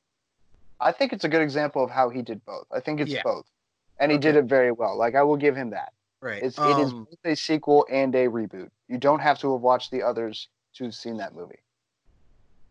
And it felt like it was made with like somewhat legit passion. You Agreed. know, it felt like it had a humanity behind it. The Last Jedi, just like the same thing. I honestly thought I honestly think J.J. Abrams was walking in being like, I'm going to do my Star Wars movie and I'm going to set the pieces and then I'm going to put my hat on, I'm going to walk away and the universe is going to expand behind me. But he didn't realize that, like, the pieces he laid, that if someone smarter than him came in and was like, I want to challenge this, Much that could smarter. happen. This is only the beginning for Rian Johnson. It really is.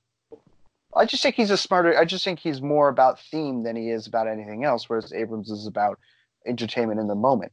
And that's the thing. Like he was like, I'm gonna set the pieces up and then you guys play the game and I'm gonna go away.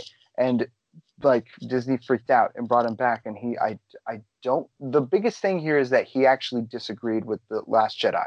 And it makes you realize that everything in The Force Awakens was really laid out for it to happen, but not challenge the audience. So when it actually was challenging in The Last Jedi, because someone saw how they could change it differently, he came back and did it himself. Like, All right. that's the thing. Is it that he can't end things, or is it he legitimately didn't like The Last Jedi so much that he decided to make those decisions? And it sounds like the latter. Last point. It's kind of like a Monopoly game where the guy just wins like all the cash. He's like Yeah. winning like in the game. He's winning all the cash. He's like, okay, guys, I'm out. I've got pretty much the majority of everything, and then he just gives all the money away and then just walks out. And then, another guy, and then the guy who comes in is just like, okay, I'm gonna do that. He starts like, or he does. He wins the Monopoly. The first guy wins the Monopoly way. You know what? That's a bad comparison. You know, let's just go on to Die Hard 3.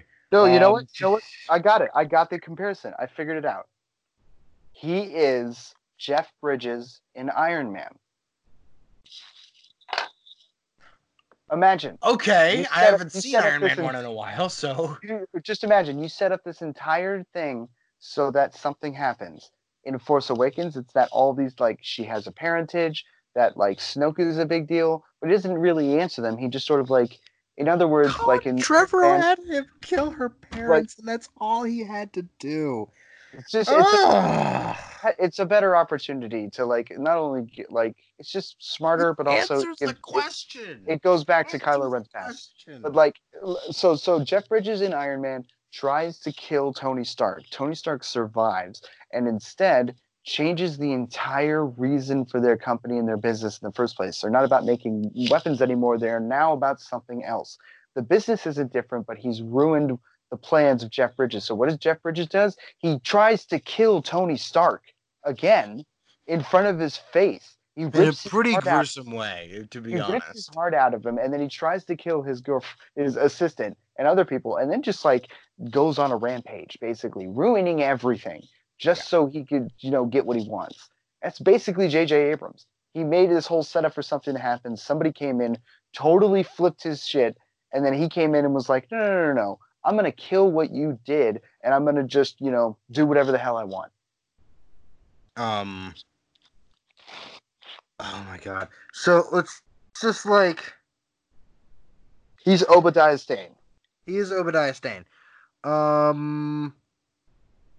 But the thought I just had now, right now is just like,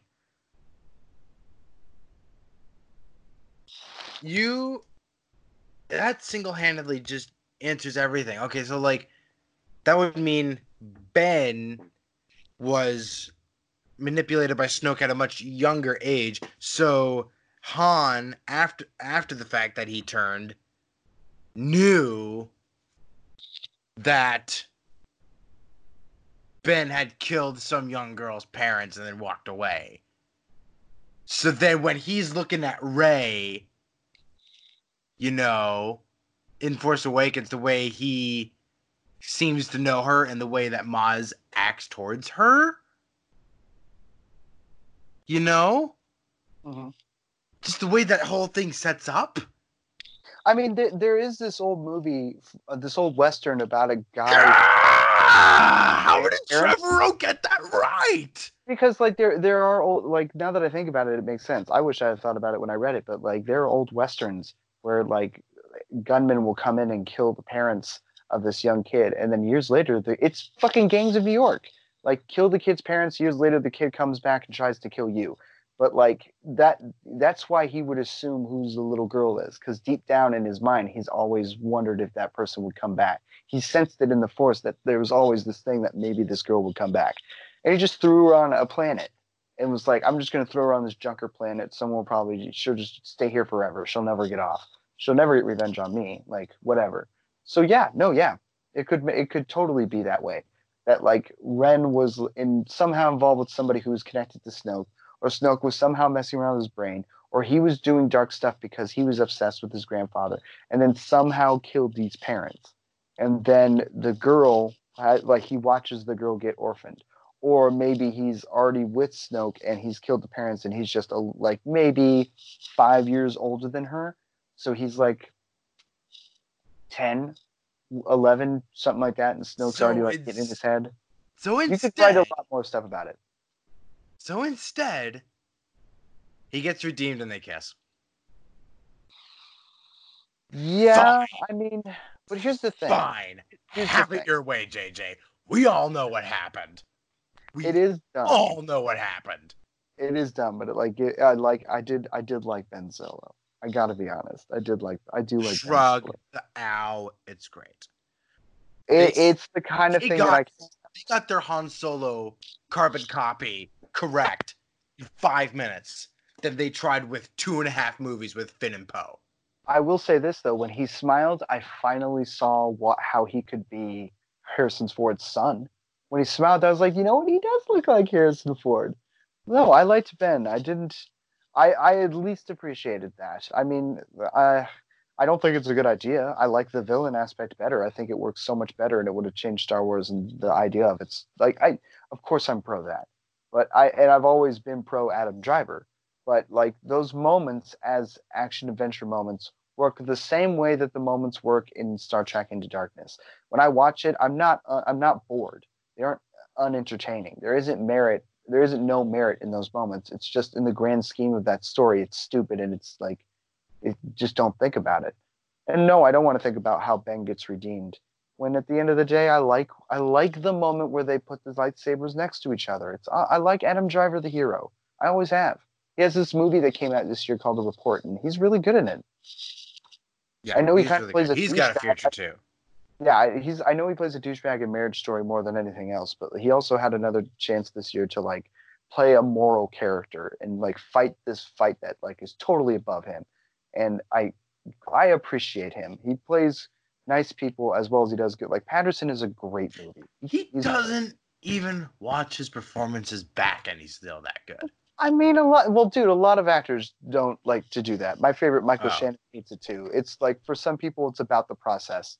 And I also think when Adam Driver talks about the process to me, I believe him. He's a guy who went from being a Marine to saying, I've seen enough to know that I want to do what I want to do and not like give two shits about what people say. If I'm going to be in a fun role, I'll be in it. If I want to take something seriously, I will. Like, he's a serious guy who can be fun, but more than anything, like, he commits to everything he does. Yeah. Plus Rian Johnson and Adam Driver is such a great pairing. I like that. Anyway, all right. That was an hour and a half. I think that's fine. If Zach were here, he'd be chastising us.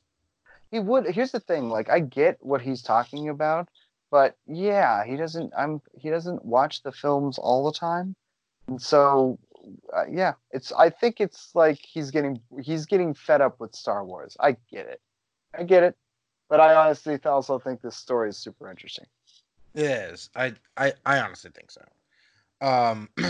Plus, we're not going to get it. Plus, when I'm not interested in a topic that you guys are talking about, I just sit back and let you guys go. You totally do. We're going to get an entire Evil Dead episode. Exactly. At some point. If I don't decide to grow a pair first. I was gonna say, like, I don't think I need to watch it again to see if it's scary necessarily or just gross. But like, I don't think you can I don't think you have a problem with claymation gross. So, and that's pretty much what it is. Okay. So, we're gonna move on now.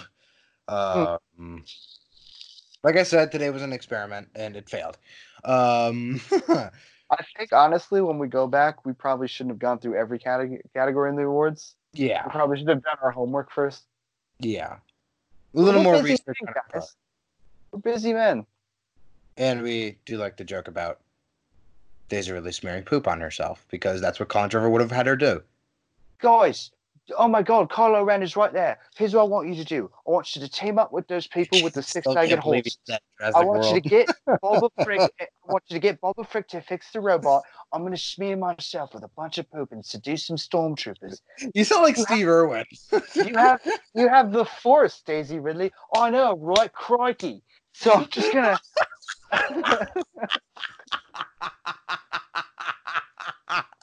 I'm gonna hide this lightsaber in this big pile of poop that I'm gonna keep next to me. I'm gonna. Let me just smear say something. all over- He's a real beauty. You don't get a lot of girls like you. All you gotta do is get your finger right up in its butthole. Oh man, rest in peace, Steve Irwin, and I am so sorry, Daisy Ridley. I think the joke She with does Daisy not Ridley is listen that to this. no, of course not. We find out later she's like a big fan, not anymore. No, here's my thing. For now on, every Daisy Ridley impression I do is never going to be correct. It's always going to be some different version of English or English representation or just whatever. Like it's never going to be correct. I'm never going to get it right now. Okay. That's why that way she can never get mad at me. There you go. I will say this again. I put the movie on maybe about 20 minutes before we started this, and we're at the end. It is a 2 hour. It is a standard time movie. Anyway, Yeah. okay. Die Hard with a Vengeance. Yes. It is the Lost World of Die Hard. I think. I would say, which one did you like more, this or the second one?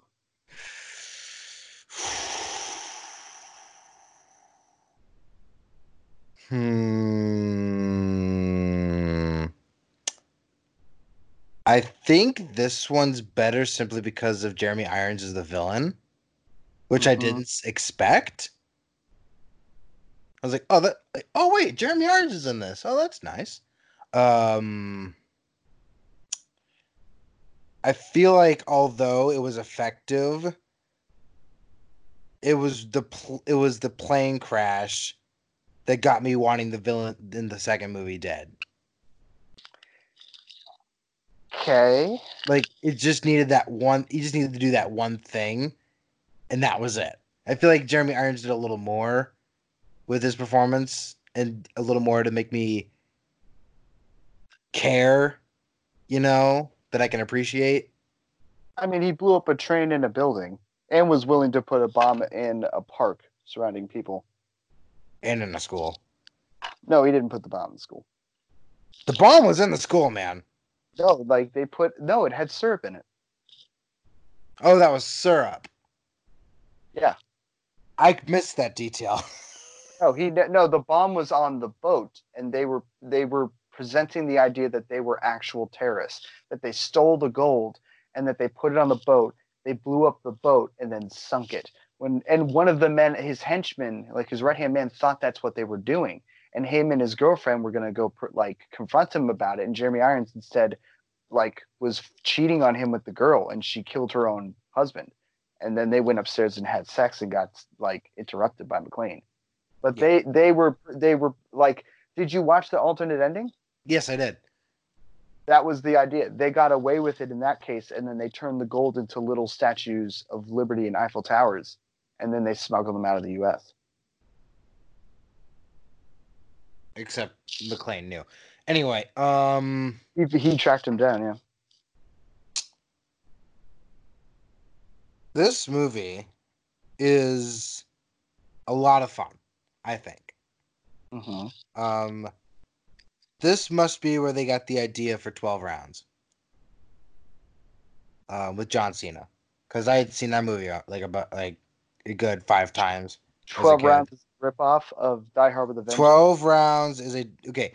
So it's about this guy. I know what it is. I've seen 12 Rounds. I'm saying okay. yes, 12 Rounds is a ripoff of Die Hard. I heard it as a question. I have terrible hearing.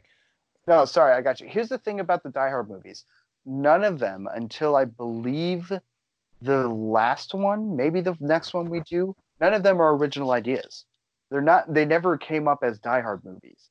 The first movie was based off of a book that was actually a sequel to a Frank Sinatra movie, and they turned that into Die Hard. The second one was based off a script called 58 Minutes about an airport getting held hostage that they put John McClane in. And this one is based off of a script called Simon Says that was, I'd say I think they said the first half of this movie is basically word for word that script, except with McClane stuff thrown in. And then they changed the end to be more like a Die Hard movie. But none of these movies are really Die Hard movies. They're always different ideas that have been shaped into a Die Hard movie. I see. So,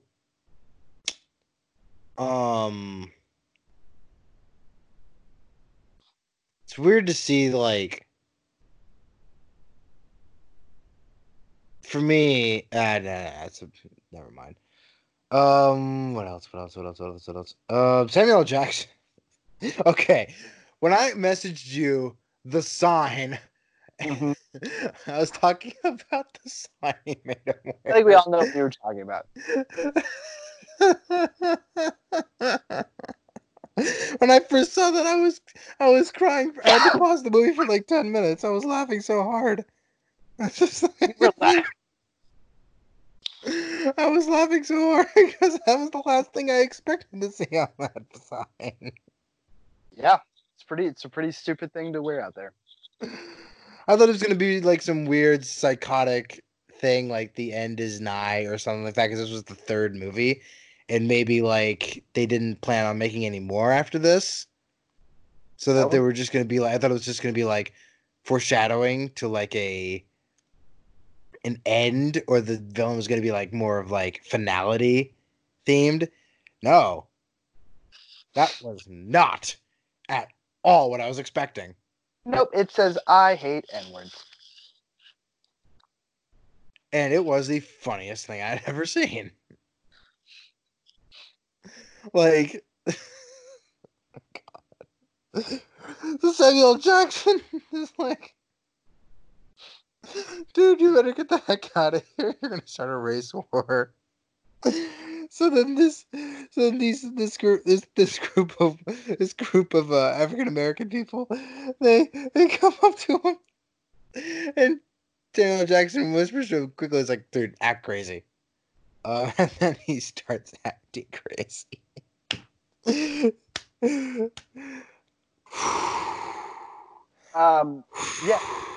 This is not. I am the voice of my own God.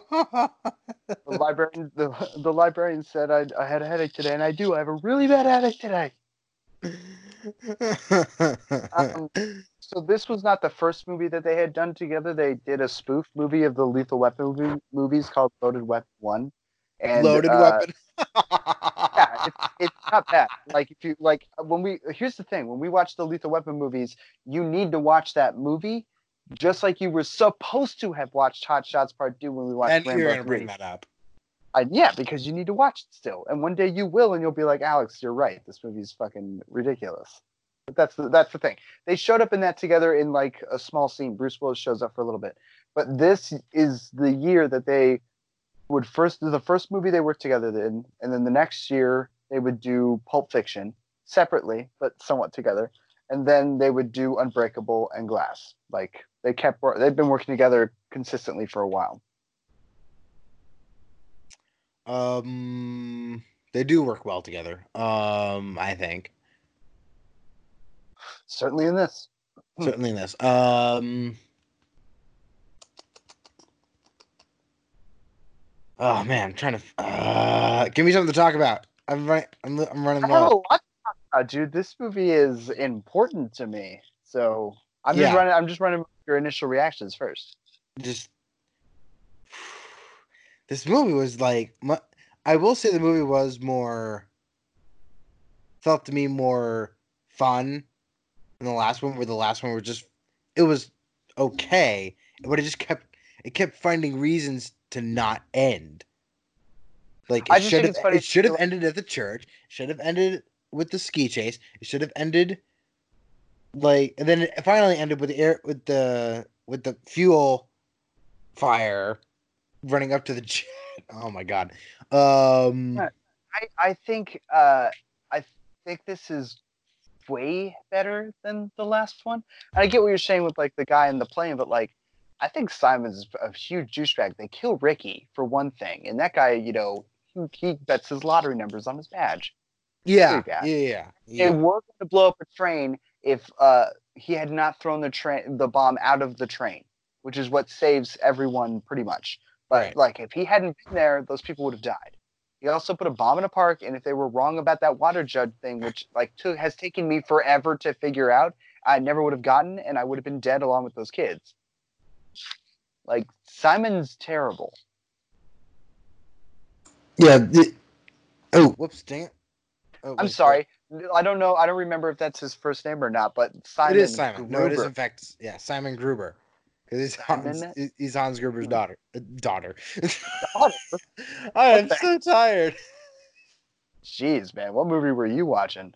I was watching the porno version. I'm kidding. I wasn't watching the porno version. Although I do think like if the fifth movie was like I'm the daughter, I would have been like anything better than Chernobyl.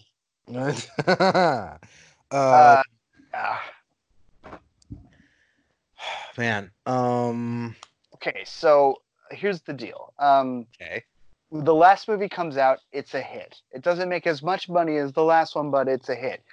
But even when making that movie, Bruce Willis was like, it's the same thing as the last one. Like if I ever do this character, like he wanted him to die. He's like, if I ever do this character again, I just, we got to do it right. So years go by. McTiernan does Hunt for Red October. He does a Sean Connery kind of Oscar baity movie called Medicine Man.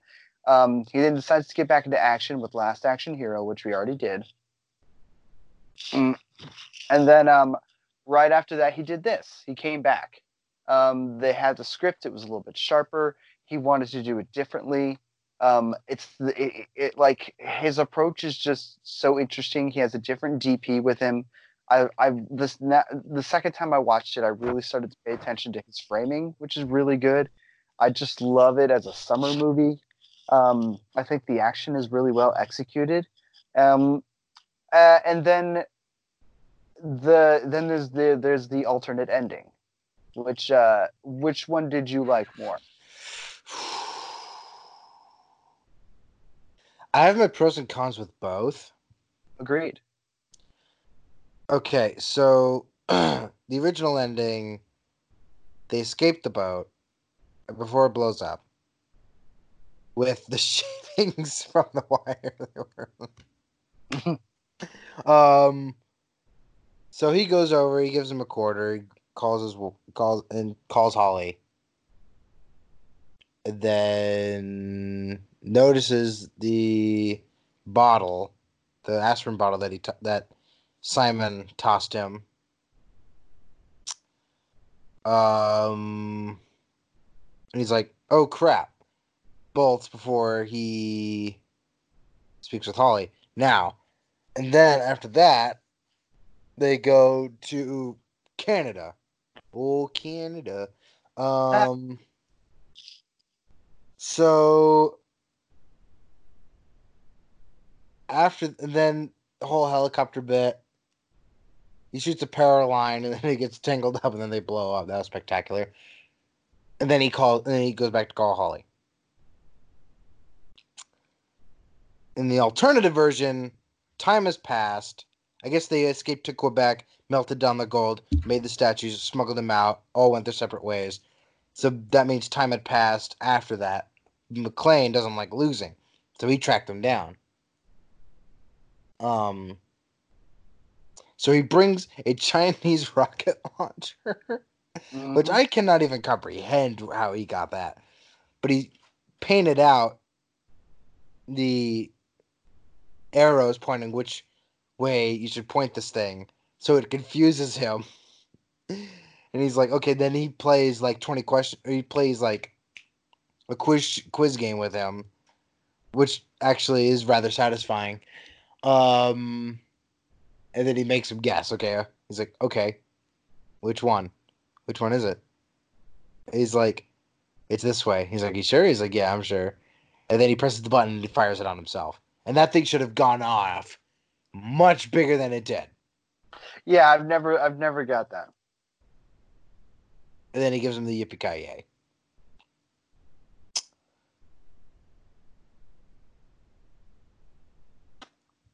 I like the idea of the alternate ending more, but the way they executed it left a little something to be desired. Whereas with this one, it fits in more of them with what's come before. Agreed. But like, it kind of falls into the territory of the last movie, where exactly do you end this movie? Like, yeah, I kind of see what you're saying. because like, do you? Because they did because the thing that bothers me is that he had to call Holly twice.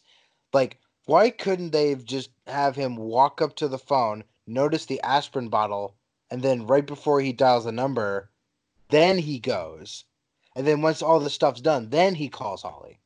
Then he actually gets to call Holly, or something like that. Instead, he calls him twice. Instead, he calls her twice. Well, in the novel that they made with the movie in '95, it's the rocket launcher ending. So my guess is she was always supposed to be left off the hook. I think they shot that ending and then the studio was like, shoot a different one. And they were just like, okay, so he goes back to calling Holly. And I think at the end of the day, it kind of works because I've been watching a lot of like videos and things about the series since we've started it. You told me you watched Stuckman reviews. Stuckman was interesting, yeah. He's obviously a huge fan. And yeah, he looks so dweebish back then. It's hilarious. He looks exactly like somebody I used to know in high school with that haircut. So like the hair and the tats really show off how much he's grown up. It's that white shirt colored sleeve baseball uniform kind of vibe with that hair that just makes me think like you look like you're a character in an Adam Sandler movie. Like you look like an SNL guy. What the hell's going on right now? Of course, he cleaned himself up way up and he's doing better than me by far. So like, I love Stuckman. It's just that was funny. But he's like a True Blue fan. And then I was watching this other guy. Everyone has basically the thing is everyone has different points and reasons why they think the series went bad or what they like about it. There are people who think that the first movie is a classic and the second one is like just a little bit below it because it's the same thing. And then there are people like me who think like 3 is such a great movie despite its divergence of it. And then everyone agrees that 4 is the point where they start to lose them. But I was listening to something really interesting about this movie, and this guy was like, one of the interesting things about the first movie is the monologues he gives as he's running around alone. His lifeline is Al, and those like moments are there, but mostly he's alone by himself, which makes it easier for the audience to connect with him. And he says the problem with, and he's alone by himself the second one too, but the problem with the third one is that he has Zeus there, that he has a connection with, that you the audience always have a little bit of distance from him. But then as I was watching this again, the moment where Zeus sees him wearing that sign and walks over to try and help, that is the John McClane moment where he decides I'm not gonna go with the hostages. I'm gonna fight the terrorists. Because the entire point of the first movie is he's trying to get the cops involved and get out of the situation. He knows that he can't do it all by himself, but eventually has to. In this movie, like Sam Jackson, he wants to leave, but he decides to stay because the bomb was in Harlem. He thought. So like he is the John McClane of this movie on those terms, but then we also have John McClane, the guy who's in his third situation of this. He doesn't want to be there because he's alone. He's lost everything. He's been a year since he hasn't called his wife. He's basically on a downward spin. And by the end of the movie, Zeus convinces him to call his wife back. Zeus is the guy that brings him back to reality. He needed somebody to be there with him, or else he was going to really, really lose himself this time and put a rocket launcher in front of somebody. That's what I think. I think that call to Holly is Zeus helping him, which is why I like the fact that in the next movie they start talking about his relationship with his kids. But I do wish that they had just recasted Holly.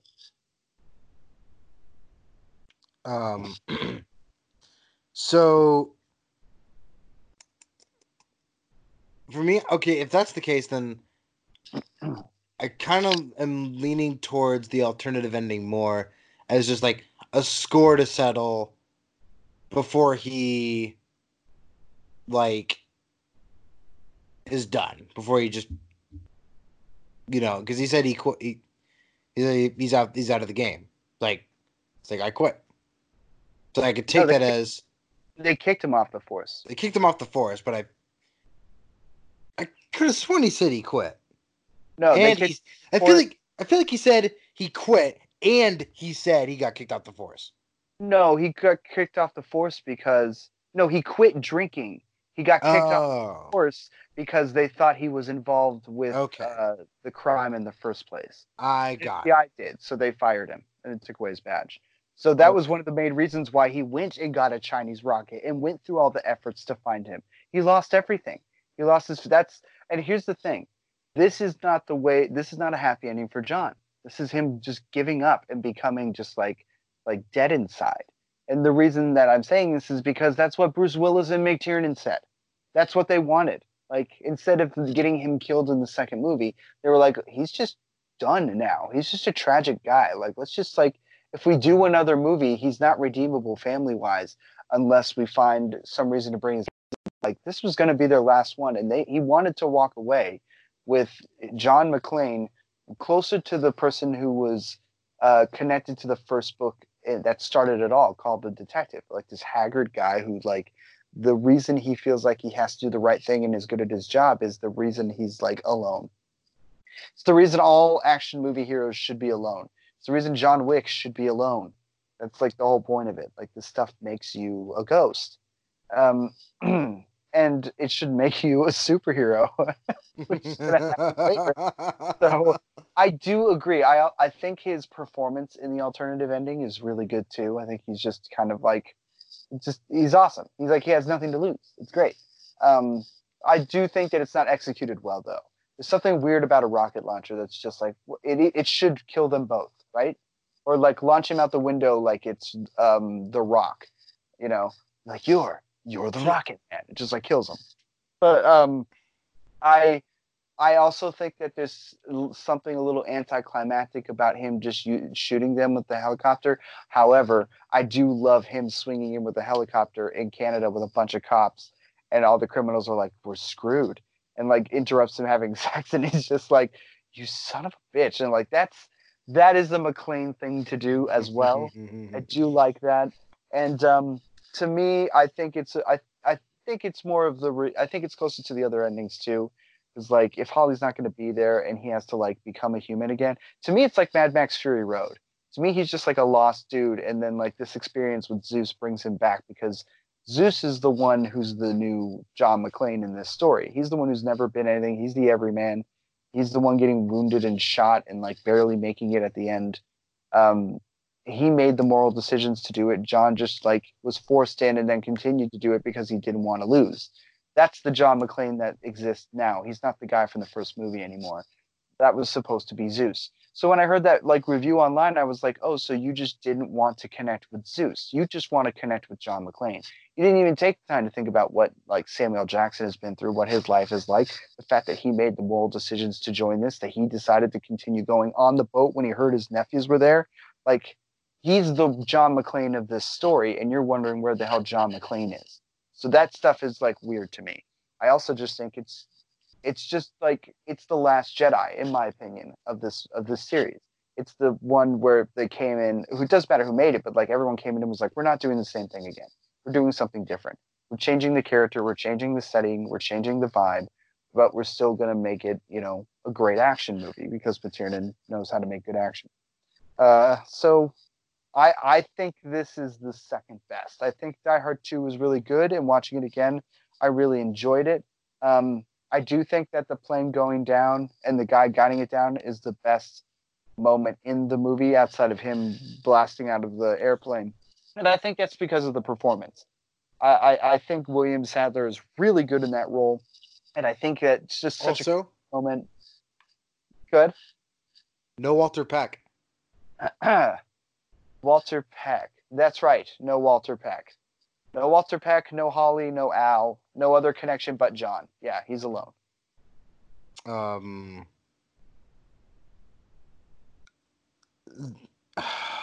So, to make that alternative ending better, me personally, what I would have done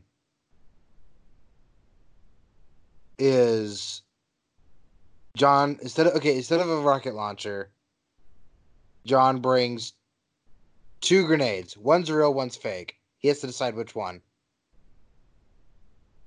And then he pulls the real one, makes it live, and then he dives over the counter. Well, I like that idea. It's more visually interesting. It's not visually ridiculous. It's not a rocket launcher. Well, here's the problem though. With the rocket launcher, he's wearing a flak jacket. So no matter what, he would not die. So you can't control the situation of a grenade. That's the point of the last reel, he says. 2 guys walk into a bar, there's a rocket in front of them. What did one of them not bring to survive this situation? And the guy's like, and he talks about the brandy. So he's like, you poisoned the brandy. He's like, nope, fire the rocket. And he does, and he's like, he didn't bring a flat jacket. And he pulls it out from under his thing. So he was always in control of the situation no matter what. If he got hit with the rocket, most likely he was going to fake death and then shoot him with the gun. I like the grenade idea. In the back of my mind, I'm thinking, is there anything that you could do with like a proximity mine? Is there anything that you could like, I don't know, but like there's something about a rocket launcher that's too goofy because when he fires it, it doesn't look like one. It just like goes right through him and then there's smoke. And it's like, would it go so fast that it would just rip right through him and go outside and not like blow up the instant it hit him? I don't know. I don't know how rocket launchers work. Chinese ones particularly. Like if it was like, you're the expert on Chinese rocket launchers, Chris. You ain't speaking. I'm gonna turn it to Dan Grushi from the Slow Mo Guys for a second. So for me, I think this. I'm gonna take a really bad guess. So, I think the science behind it is that it's similar to an RPG, whereas or like a mortar round, whereas like the front of it. Oh Jesus! You sounded like a Valley girl in high school, being like, "It's an RPG. Don't point it at me." Whereas like an RPG may not always go off on impact. Yes. But I learned that from Black Hawk Down, so take that for what you will. So that's more realistic. It's a realistic war movie. There's a freaking rocket in him, sir. Like, off the calm down, goddammit. There's a it's live ordnance. Now get out. Get out. I love Black Hawk Down. So I'm guessing that the rocket just didn't go off on impact. Yeah, but it just went through. But then what was the flak jacket about? Exactly. I don't understand. Like the whole rocket. The flak jacket is for if it only goes off, right? Well, no. If it goes off, then it's gonna still rip off his face. Exactly. Like no, I'm sorry. Like he walked into that situation with a flat jacket, knowing that it would have survived because that was the point of the riddle. So I think the rocket was always supposed to go through the person. But even then, all of this is making like we're guessing. We have to do research on rocket launchers. So like, why use a rocket launcher? So I don't know. Maybe use 2 guns. One's loaded, the other isn't, and then make the joke a bulletproof vest. Yeah. But then you could just shot him in the head. Yeah. There's just a weird, like, you'd have to like really like break that down. It would have been nice for him to say, "Oops, no bullets again." Yeah, there you go, or something like that. Oops, no bullets, and then shoots him in the head. Like, there's just I don't understand how they got to rocket launcher, despite the fact that I can't get to anything else because now all I'm thinking is rocket launcher. Yeah. Like Like- what? All of them. Like we're only reason we're thinking this way is because they put the elephant in our head. Like they inceptioned us. Right. It's like anything else and it doesn't work. But the thing that they did doesn't work in and of itself. It's just so bizarre. Yeah.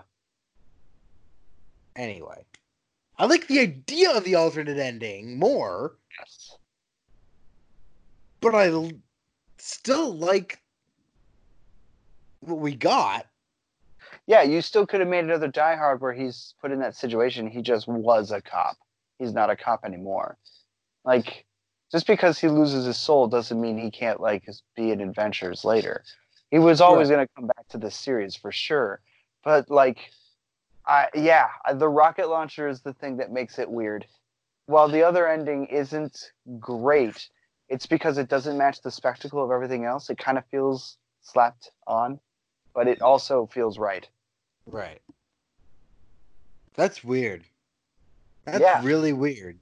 It basically, like, I was wondering whether I should give you that ending or not, but then I was like, yeah, like, we're doing the whole series, so understanding where, like, their heads were at this point is going to be really interesting when we get to the fourth movie, and we're, like, starting to hit, like, Bruce Willis is a cockbag. Yeah. Plus, you equate it to The Last Jedi. I'd be like, The Last Jedi didn't end on such a dour note either, necessarily. It did Empire, no. Even though like the Resistance went from like a whole fleet of ships to just you could fit them all in one like space freighter. Still, the whole point of that moment and that ending was so that the third movie could be the building of the army that showed up in Skywalker. Exactly. Point. And like that was why that ending is hopeful and Empire is questionable. Like Right. that they're two different movies. Like this movie, it had either one of those options, and I think that either one of them works, but both of them are just not executed properly because one is really super planned out except for one element that's fucking hilarious, the rocket launcher, and the other one is like slapped together but also kind of right. Like it's like if you just sort of like it's like you planned a meal but no one wanted it and you just sort of like made spaghetti real quick and everybody loved it. So it's weird. Both of them are almost there, but not quite right. Right. There's this ending. I guess they were like, okay, there's probably going to be another one, but then there might not be. So they banked on there's not going to be another one, and they went with the ending that we got. Well, the studio didn't want them to do that ending. They shot it with the original ending in mind, but the studio didn't want it. Okay. So so then I can see the line of thinking of if it was me and I was given the option, I'm like, okay, what are the odds there's another one that's going to be made? And then I would evaluate that and then choose the ending based off of that. So from my internal logic, since they went with the original ending, they didn't think they were going to make another one. And they didn't for years. There wasn't another one for like a good, almost a decade? More than a decade. When did Live Free or Die Hard come out? This came out in 93. Live Free, Die Hard came out in 2007. Wait, what? Yeah. I'm looking at YouTube. It says Live Free, Die Hard 2007. No, it's not. Ah, no. Turn your porn off, man. I accidentally clicked UFC recap. I'm not even into MMA. I said turn your porn off. Stop it. Aha. Die Hard was my fetish is on you. Yeah. Shut up. It's snowing outside. Get out of my window. God damn it! All right. Okay, so Die Hard with a Vengeance, 1995. So 12 years. Oh, 1995. Yeah, it was 95. Then Pulp Fiction came out first. I think they made Pulp this Fiction first. was the better Bruce Willis movie. Well, no, this is the better Bruce Willis movie because Okay, never mind then. I mean, honestly, I love Bruce Willis in Pulp Fiction, but like, I love the other elements of Pulp Fiction more. I love like, I love the John Travolta Uma Thurman scene a lot, and I love I do love the ending with Bruce Willis in that. But like, I love this movie. This movie is like, this is one of those things I watched as a kid constantly. So that ending, I watched the original ending a lot, and the original ending always kind of worked for me, but it always felt slapdash. Even as a kid, I was like, that doesn't seem as planned out as everything else Sure. was. Seems a little like lacking. And then later, when I found out the original ending, I was like, I don't know if I like John McClane like that. My John McClane wouldn't do that. My John McClane is like a hero. And then years later, I'm like, no, I kind of get it. I kind of get it. But like now that I've been doing this series again, You know, I appreciate more of Zeus's perspective. I appreciate what Zeus offers John, and I appreciate that at the end, like Zeus is like, dude, come on, call your wife. And he's like, all right, she's gonna be pissed. He's like, ah, man, I'd be pissed at you too, but like, come on, man, you're John McClane. And I was like, yeah, man, you're John McClane. see now for me, it was kind of that was kind of the thing I had for like Luke Skywalker, because I didn't have that like my Luke Skywalker would have done this. I would have been like, I was like more. I hate to make everything about Star Wars, but like, That's who you are, man. okay, yeah. I'm fighting every minute, not talking about Twin Peaks all the time. um, I love it. for me, it was like, well, they put him on a freaking desert island and left him out of the seventh movie. So what exactly did you want him to do? What did you think he was gonna do? Lucas even thought of that. Exactly. Without the like, I don't want to go back and do that kind of like, except without the jerky stuff. I think that was the difference. I'm not so sure. There's the details on Lucas's sequel trilogy are rather vague, unless you really like dig. But They are vague, but like of the ideas he talked about, that was one of them. And he talked yeah, about like a complete reverence. He was like, no, I thought of a beginning and a middle and an end to this. I don't know if I want to go through with it, but like it's something I would want to do. Like it's something I've thought about that sort of makes sense in that world. right. And like the thing that fans were mostly upset about is that the Last Jedi doesn't worship the Jedi. And more importantly, Skywalker doesn't worship the Jedi. He announces the faults that even Lucas announced pretty plainly in the prequels, that the Jedi failed, that Yeah. they're Anyway, egotistical and all that stuff. Like it was that fans being upset about that makes sense because like their ideas of what the Jedi were for so long were then getting questioned, and that's I get it. I don't.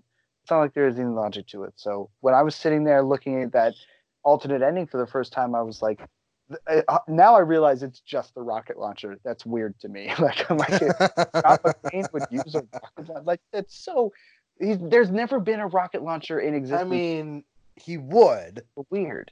Would he though? I mean, I guess later John McClane would, but I don't know about like. It just seems so. Okay. Anyway, like it's just a weird thing to put in a movie. Like it's such a visual odd thing that people don't understand very well, and like I took the directional things off, and it's like, they have directional things?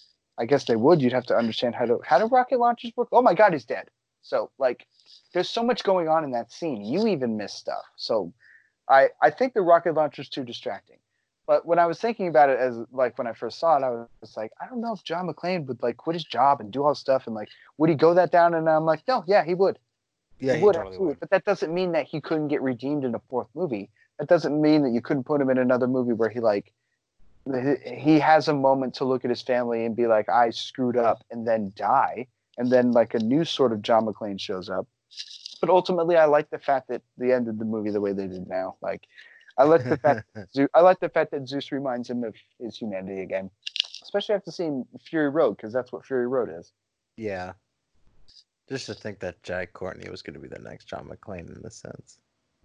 He got Shia LaBeouf real quick. Or like Shia LaBeouf in Kingdom of the Crystal Skull. I like Shia LaBeouf. He's a good as an actor. He has Not really come into his own recently too. yeah, dude. Honey like, Boy. Yeah. Honey Boy came out. I heard that was really good. The Peanut Butter Falcon too. I think it's American Splendor. No, that was a Giovanni movie. There's a thing that he did. American Honey. American Honey. Those Honey Boy. There's two What is it movies with he him did. and Honey? I was gonna say it's another movie Honey that and he did peanut about. butter. It's a really good LA movie. It's really good. Nymphomaniac. Like, no, yeah, I think he's a good actor. I just think he's becoming more. He's gaining more humility now. Like Yeah. he's getting a little bit more like I'm about the work. I'm coming out to say the work, and I'm willing to joke around and stuff. I'm not gonna like. When he stole that short film, I was like, God, that sucks. But now he's like telling his own story, and he put a lot of work into it, and people are like admire that. I do. So we'll see. I would not mind. I don't think he would ever do it, but I would not mind him being like in an Indiana Jones movie again. I kind of want him to be in the next one. It just proves all the more I watching last night again. It just proves all the more how much Michael Bay just tells his actors to just, you guys are stuck in a situation and you hate each other and you're just gonna keep quipping at each other and you just hate each other. Like the smell of the other person is like farts to you. Just like you hate their race. You just hate their race, but you won't say it. That's how much you hate them. And it's like, oh my god. Shia LaBeouf is running around this movie like screaming his head off and yelling at Michaela and his best friend and all these other people and his new girlfriend. And it's like, no, I get it. Michael Bay just, that's how he thinks people are supposed to act in situations like this. That's what he thinks people think are funny. But like, he's good in Eagle Eye. He's good in Indiana Jones. It's just Indiana Jones is weird. Anyway, back to Willow. Which is getting a series, I hear. Bring Val Kilmer back. He will not be nearly as attractive as he was in Willow. No, he can play the old hobbit. Just dig a hole in the ground. That old wizard dude who made everything weird. Dig a hole in the ground, sleep in it, wake up to artillery fire in the morning, and then piss his pants. Yep, exactly. That was a Jarhead joke, everyone. Jarhead, wait a second. Yeah, I haven't seen it in so long. That totally did happen. That's how I remember Jarhead.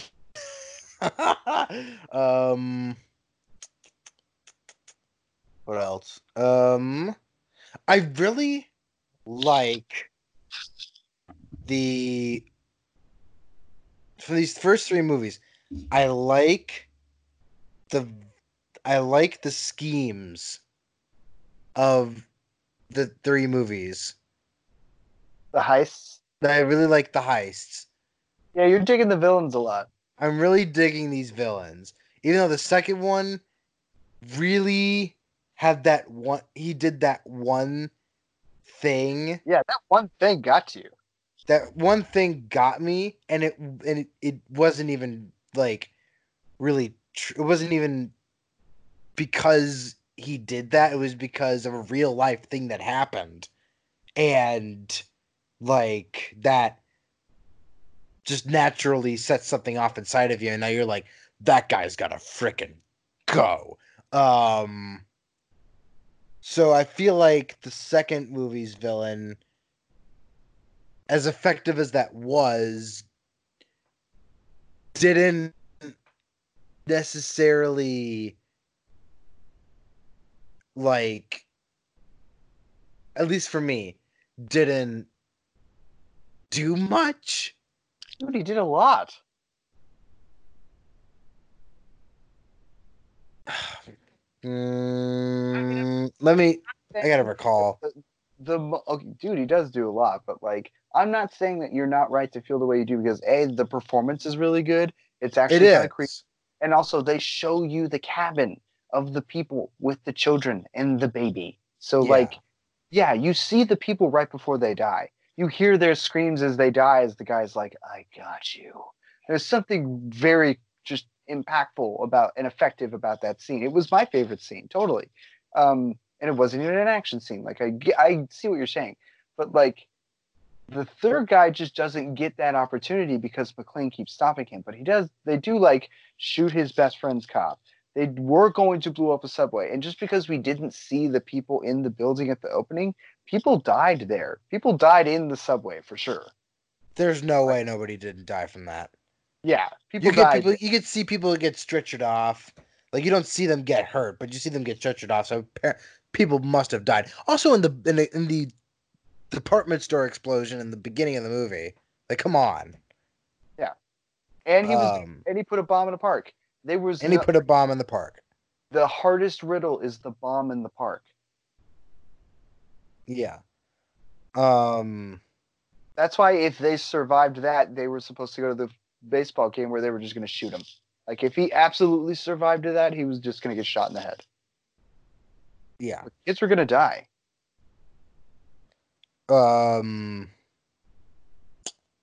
But yeah, I really like the whole plot of the heists. Like back then, they felt doable to a sense. Like it felt like, oh, someone could totally pull this off, which adds that layer of realism to it in a weird sense.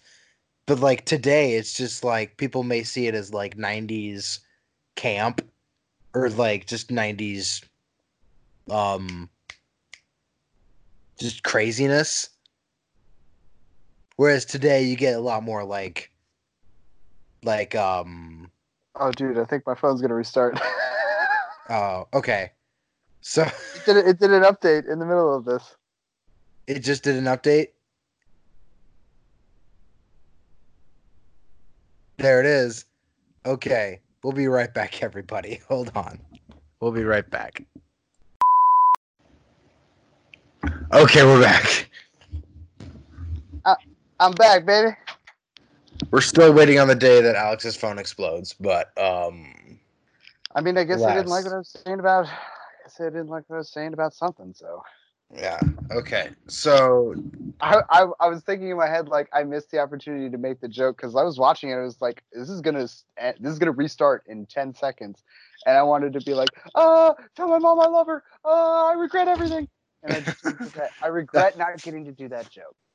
No, it was just a very like long pause, and I'm like, as soon as you stopped responding to me, I'm like, yep, I'm just gonna stop, and then I'll just. I wish I could have heard that. Oh. So okay, so we're back. Let's give a grade and get out of here. I did want to ask you one last thing. Okay. How did you feel about the twist revealing that it was, I wouldn't say twist, but the revelation that it is actually Hans Gruber's brother? I saw it coming. You saw it coming? With the German accent, I'm like, Hans Gruber's brother. Has to be, right? Because it's with a vengeance. Because it's with a vengeance, yes. I like that they don't like milk that they just like get it out of the way right away. And you turn out that it's like just a distraction anyway. Right. I also saw that this movie has a 52% critics rating on Rotten Tomatoes. I'm like, that doesn't seem correct. Well, if you look at them, there's one really high grade, and then there are several C's, several 75s out of 100s, and then the rest are really low. And a lot of the reasons that they're low is for two reasons. A, this movie came out the same week as the Oklahoma City bombing. A lot of people who were dumb were like, "This is distasteful for you to put this." And that's just stupid critics being stupid critics. And then the other group of people are like, "This isn't my Die Hard." That was the critics. That was the critics. Yeah, they weren't like, and like that was the time where people were like being hard on violence and stuff, and like there weren't really any action movies out there. McTiernan had made Last Action Hero, and people were like, "This sort of stuff we're done with it." And I honestly think the movie's like pretty solid for a 90s action movie. I think we put it on our bad wheel, so there's a reason for that. I mean, put what on the bad wheel? The Last Action Hero.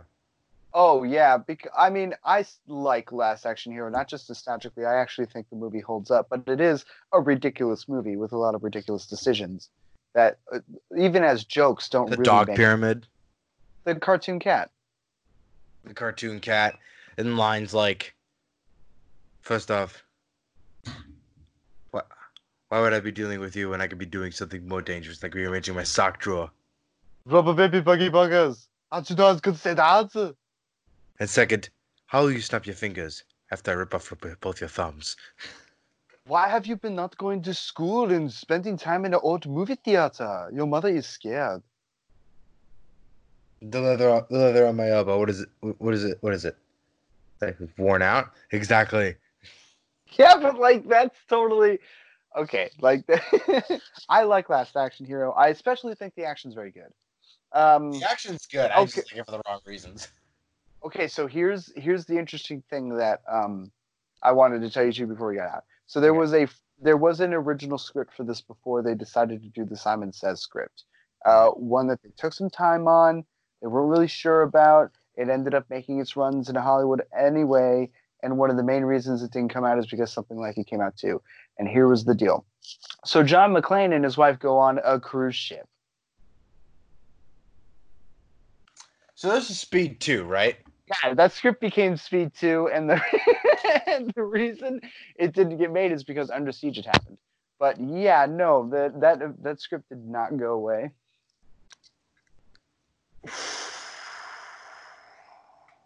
But see, Wow. that's why I like this movie, because that's what you would have gotten. Like it's John McClane on a ship. You finish everything in that sentence on And the they road, you're got done. and But they the Vengeance. got and they got somebody like who is nowhere near as charming or charismatic as Bruce Willis was in the 90s. No, I like Jason Patrick, but he's a vacuum in that movie. Sandra Bullock like shines, but also she's not an action star in that movie. Willem She is an Dafoe's star. hilarious. Willem Dafoe's amazing. Um, that ending is ridiculous. I don't remember half the people that die, and there's plenty of people that die in that movie.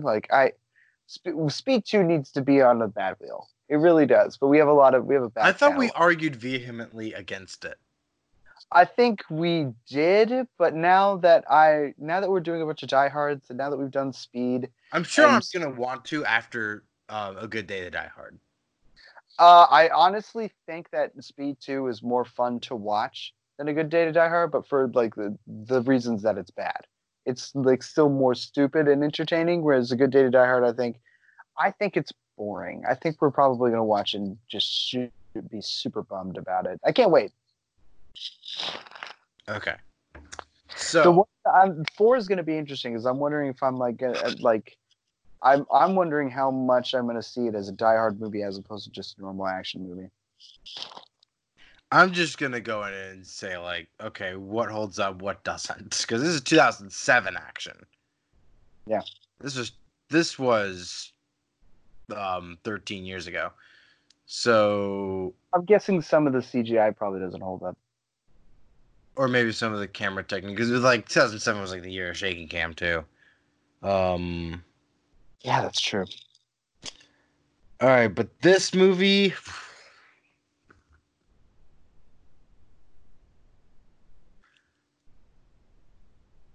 I'm gonna go with B.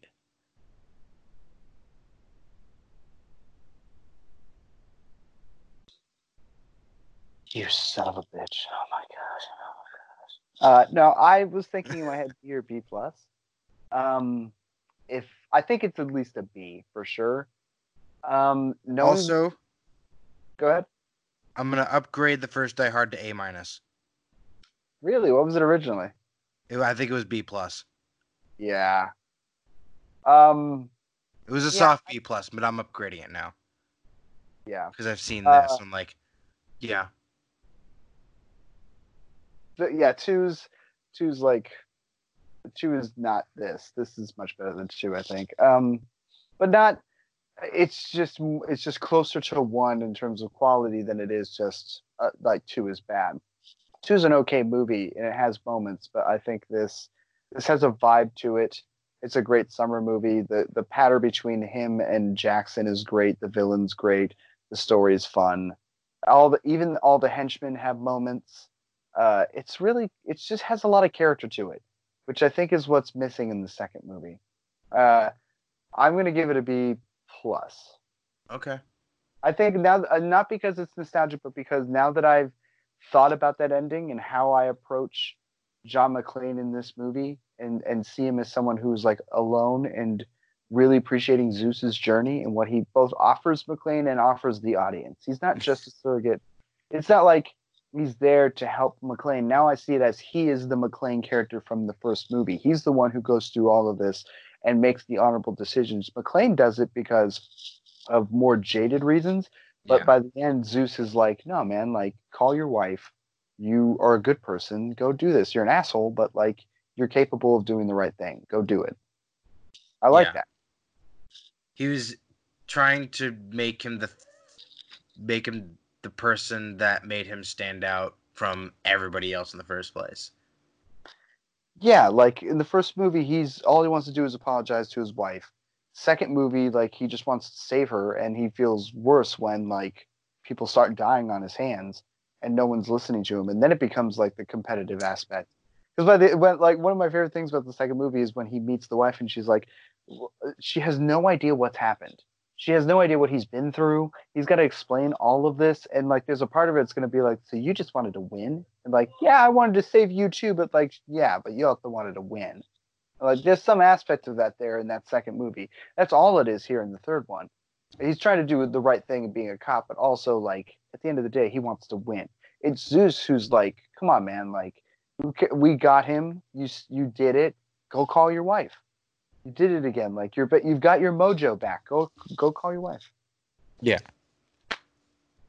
So yeah, I'm B. You're B plus. Okay. Yep. So yeah, there you go, everybody. Die Hard with a Vengeance. So next week or next episode, we're gonna scale it down a bit. It goes to Live Free or Die Hard, which is PG-13, so it's probably not going to be as good. Just by that aspect alone.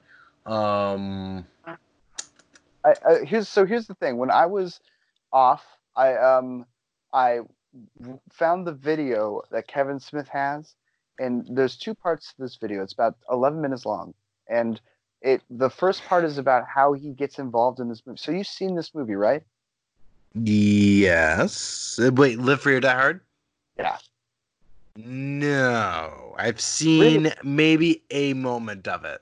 Oh wow. Okay, so this is going to be interesting. All right, so I'm coming back to this after seeing it several times, and this is news to you. So you're going to be the interesting power. This is the one that's going to be the most interesting. It's not as good as the rest, but like, how bad is it? It's not really a bad movie, but like, how bad of a Die Hard movie is it? So I'm interested.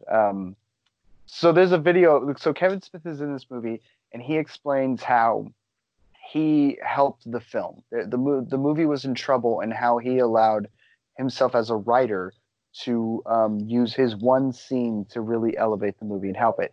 And then the second half of the story is about how that relationship with Bruce Willis got him to cast Bruce Willis in the movie Cop Out with Tracy Morgan, which is an awful movie. And Bruce Willis is a huge cockbag, and he treated Kevin Smith like an absolute asshole. And that's what the second half of the video is, him explaining that experience and how he's like, I used to love Bruce Willis. I used to love John McClane. And my experience on the Die Hard movie really made me like passionate about wanting to work with him. And then I worked with him, and I wanted to kill myself. And it's like, oh my God, Bruce Willis is a horrible person. But you also get a lot of interesting tidbits about how Bruce Willis works, how many like people he gets involved in a story, how he felt about Die Hard, what was going on with that movie, how Len was approaching it, and just kind of like being just like really cowering to Bruce Willis. It's like there's a lot of interesting tidbits about it. Yeah. I'm looking forward to it because it's like this is the era of movies where I started watching, not necessarily paying attention, but like just watching movies. Just like yeah. Wait, say what now? You're kind of breaking up, honestly. Sorry, how old were you? Gosh, 2007. I was born in 96, so around 10 or 11. That's about how that was that about my age for Die Hard with a Vengeance. Um, So you started watching movies around the time Iron Man started. Around that, yeah. Where I really started getting into it. It wasn't until like much later after The Dark Knight where I'm just like, oh, this is so much deeper than I under that I. It took me a while to realize how deep the rabbit hole goes. Mm-hmm. But this is around the time where I just started watching movies and like playing video games and really started getting into that. Um, You didn't like it. It wasn't. It was just something you knew you loved. yes. Yeah. Where it was like in that weird transitional period where I stopped. No wait. Okay, so where I was starting to like go away from playing with action figures and all that, and I was starting to play more video games and um watching movies. It wasn't until like maybe 2000, anywhere somewhere between 2009 and 2011, where I started figuring out how deep the rabbit hole went. Um, so it's gonna be interesting for me because this is right around the era that I grew up around. So this is what they thought I would enjoy. There's that aspect, and then me never really actually because like with me with Die Hard, I've only ever seen A Good Day to Die Hard, start to finish. Oh Um, God, man, that's so. I told you that before we I know. started Like once you say this. it again, it just affects me. Like, but so like you've seen three of them so far. Like you see what Yeah. this used to have been. Right. And You then see, we're time jumping 12 years. yeah, and that's where I'm going to get into a little bit more about what happened between Bruce Willis and now. Like when this movie came out, Vengeance, he was a huge star. Women were staring out the windows at Wall Street, looking at him as they filmed this movie. He had already done Pulp Fiction. It would be a couple more years before he does like Fifth Element, and yeah, he it would it was Women were staring out the window still. at him at Wall Street when he was filming the movie. They were much more accepting of balding men back then. He was still a star. He was still like he by that point he had already tried serious movies like God, Color of Night I think was one. Maybe I'm wrong. This is before It was Sixth like Sense, right? this was Sixth Sense before was 98. Sixth Sense was it could have been 96. Okay. Anyway. No, it's either 96 or 98, somewhere in that range. Um, no, it's 99. It came out in Ah, 99. I see. I So was off. yeah, All right. like 97 is Fifth Element for him. So yeah, like he never would really fully go away.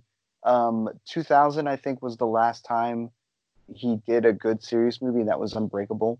Um, and then yeah, he would make some action movies. He like I think The Whole Nine Yards is a good movie, whereas The Whole 10 Yards is a piece of crap. But yeah, like Whole Nine Yards is genuinely a funny movie. I really love that movie. I can't wait to show that to you one day.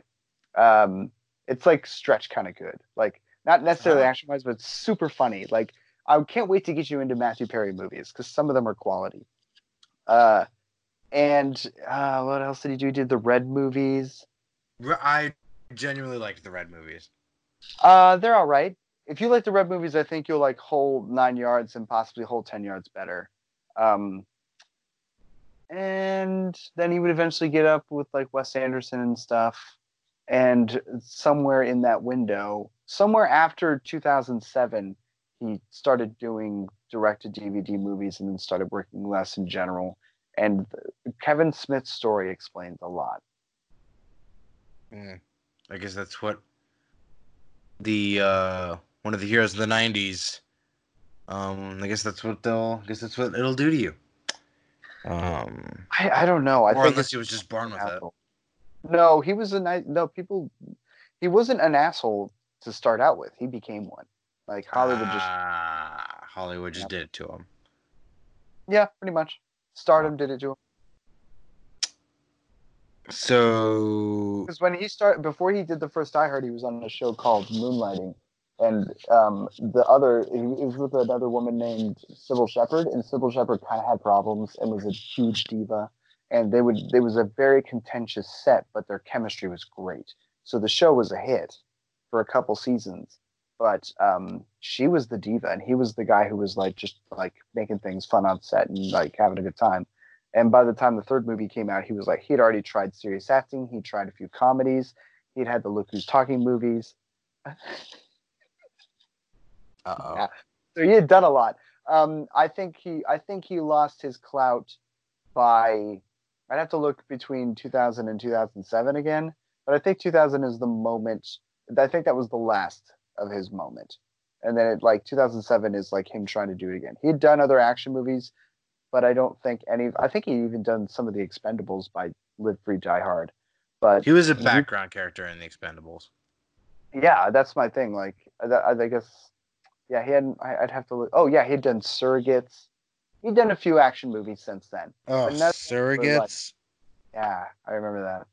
I don't.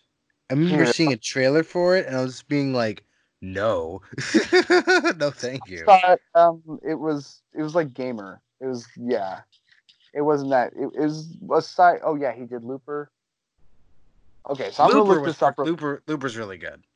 I'm gonna look this up real quick because like He had- every now and then He had a Bruce few Willis- nuggets in there. it's gross. Sounds gross. All right. Die Hard with a Vengeance. I'm looking it up on IMDb. Gonna get to Bruce Willis's filmography here. Yeah, 2000 was Unbreakable, and I feel like that was like the last solid real movie, serious movie that he did. I like Whole 10 Yards. Looper's really good. Well, 9 yards. You said you liked. Oh yeah, sorry. The second one is Whole 10 Yards, which is a really bad name. Oh yeah, okay. So 2000. Okay, so Sixth Sense was 1999. Okay. Unbreakable was 2000. Whole 9 Yards was 2002. So yeah, that's a good year for him. Then he was in The Kid, which is dumb. Bandits, which is blah. Heart's War, which is not good. Grand Champion, never heard of it. Tears of the Sun, you may like that. Mm. It's a war movie where he's like a leader of Marines. Let's see. Yeah. 2003, I think. Then you had Whole 10 Yards. Sin City. I like his Sin City's really good. Yeah. Oh, right, Sin City. I forgot he was in that. His section of Sin City is very good. He also did the movie Hostage that year. I cannot wait to show you the movie Hostage. That is a curiosity wheel for sure.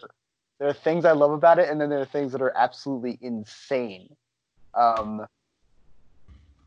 I can't believe I forgot about Hostage. Okay, crazy. The Astronaut Farmer is really dumb. He was in Over the Hedge. No, Lucky Number 11. That's a good one. Oh, Over the Hedge. Alpha Dog is really He was good. the turtle in Over the Hedge. Fast Food Nation. 16 Blocks is not great. Planet Terry's Legal Thing. Perfect Stranger was just on How Did This Get Made a little bit ago, so that's supposed to be a bad movie. Live Free Die Hard was 2007.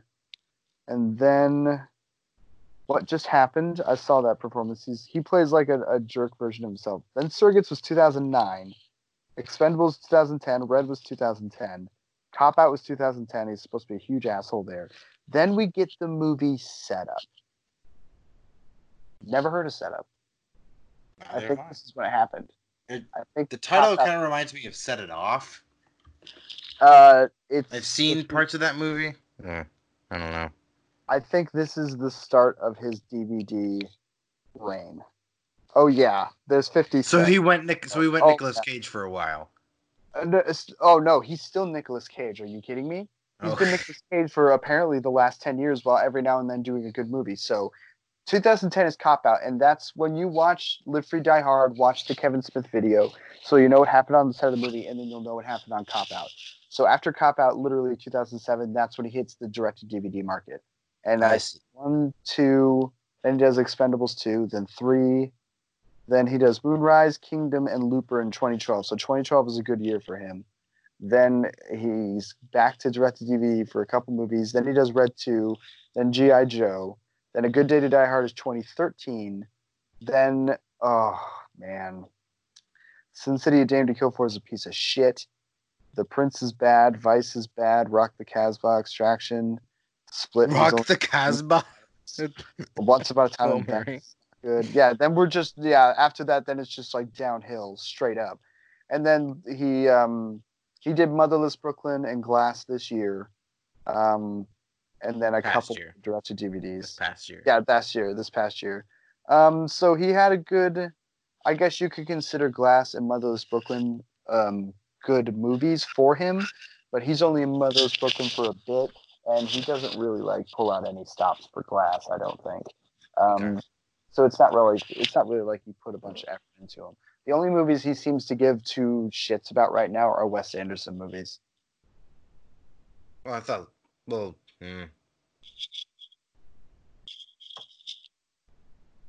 I really like Looper. Was he any good in Looper? I can't remember. Yeah, no, he's great in Looper. Okay. Looper was like But since he's a 2012. raging jerk, Ryan Johnson may be less inclined to include him in a production. It seems like it. Anyway.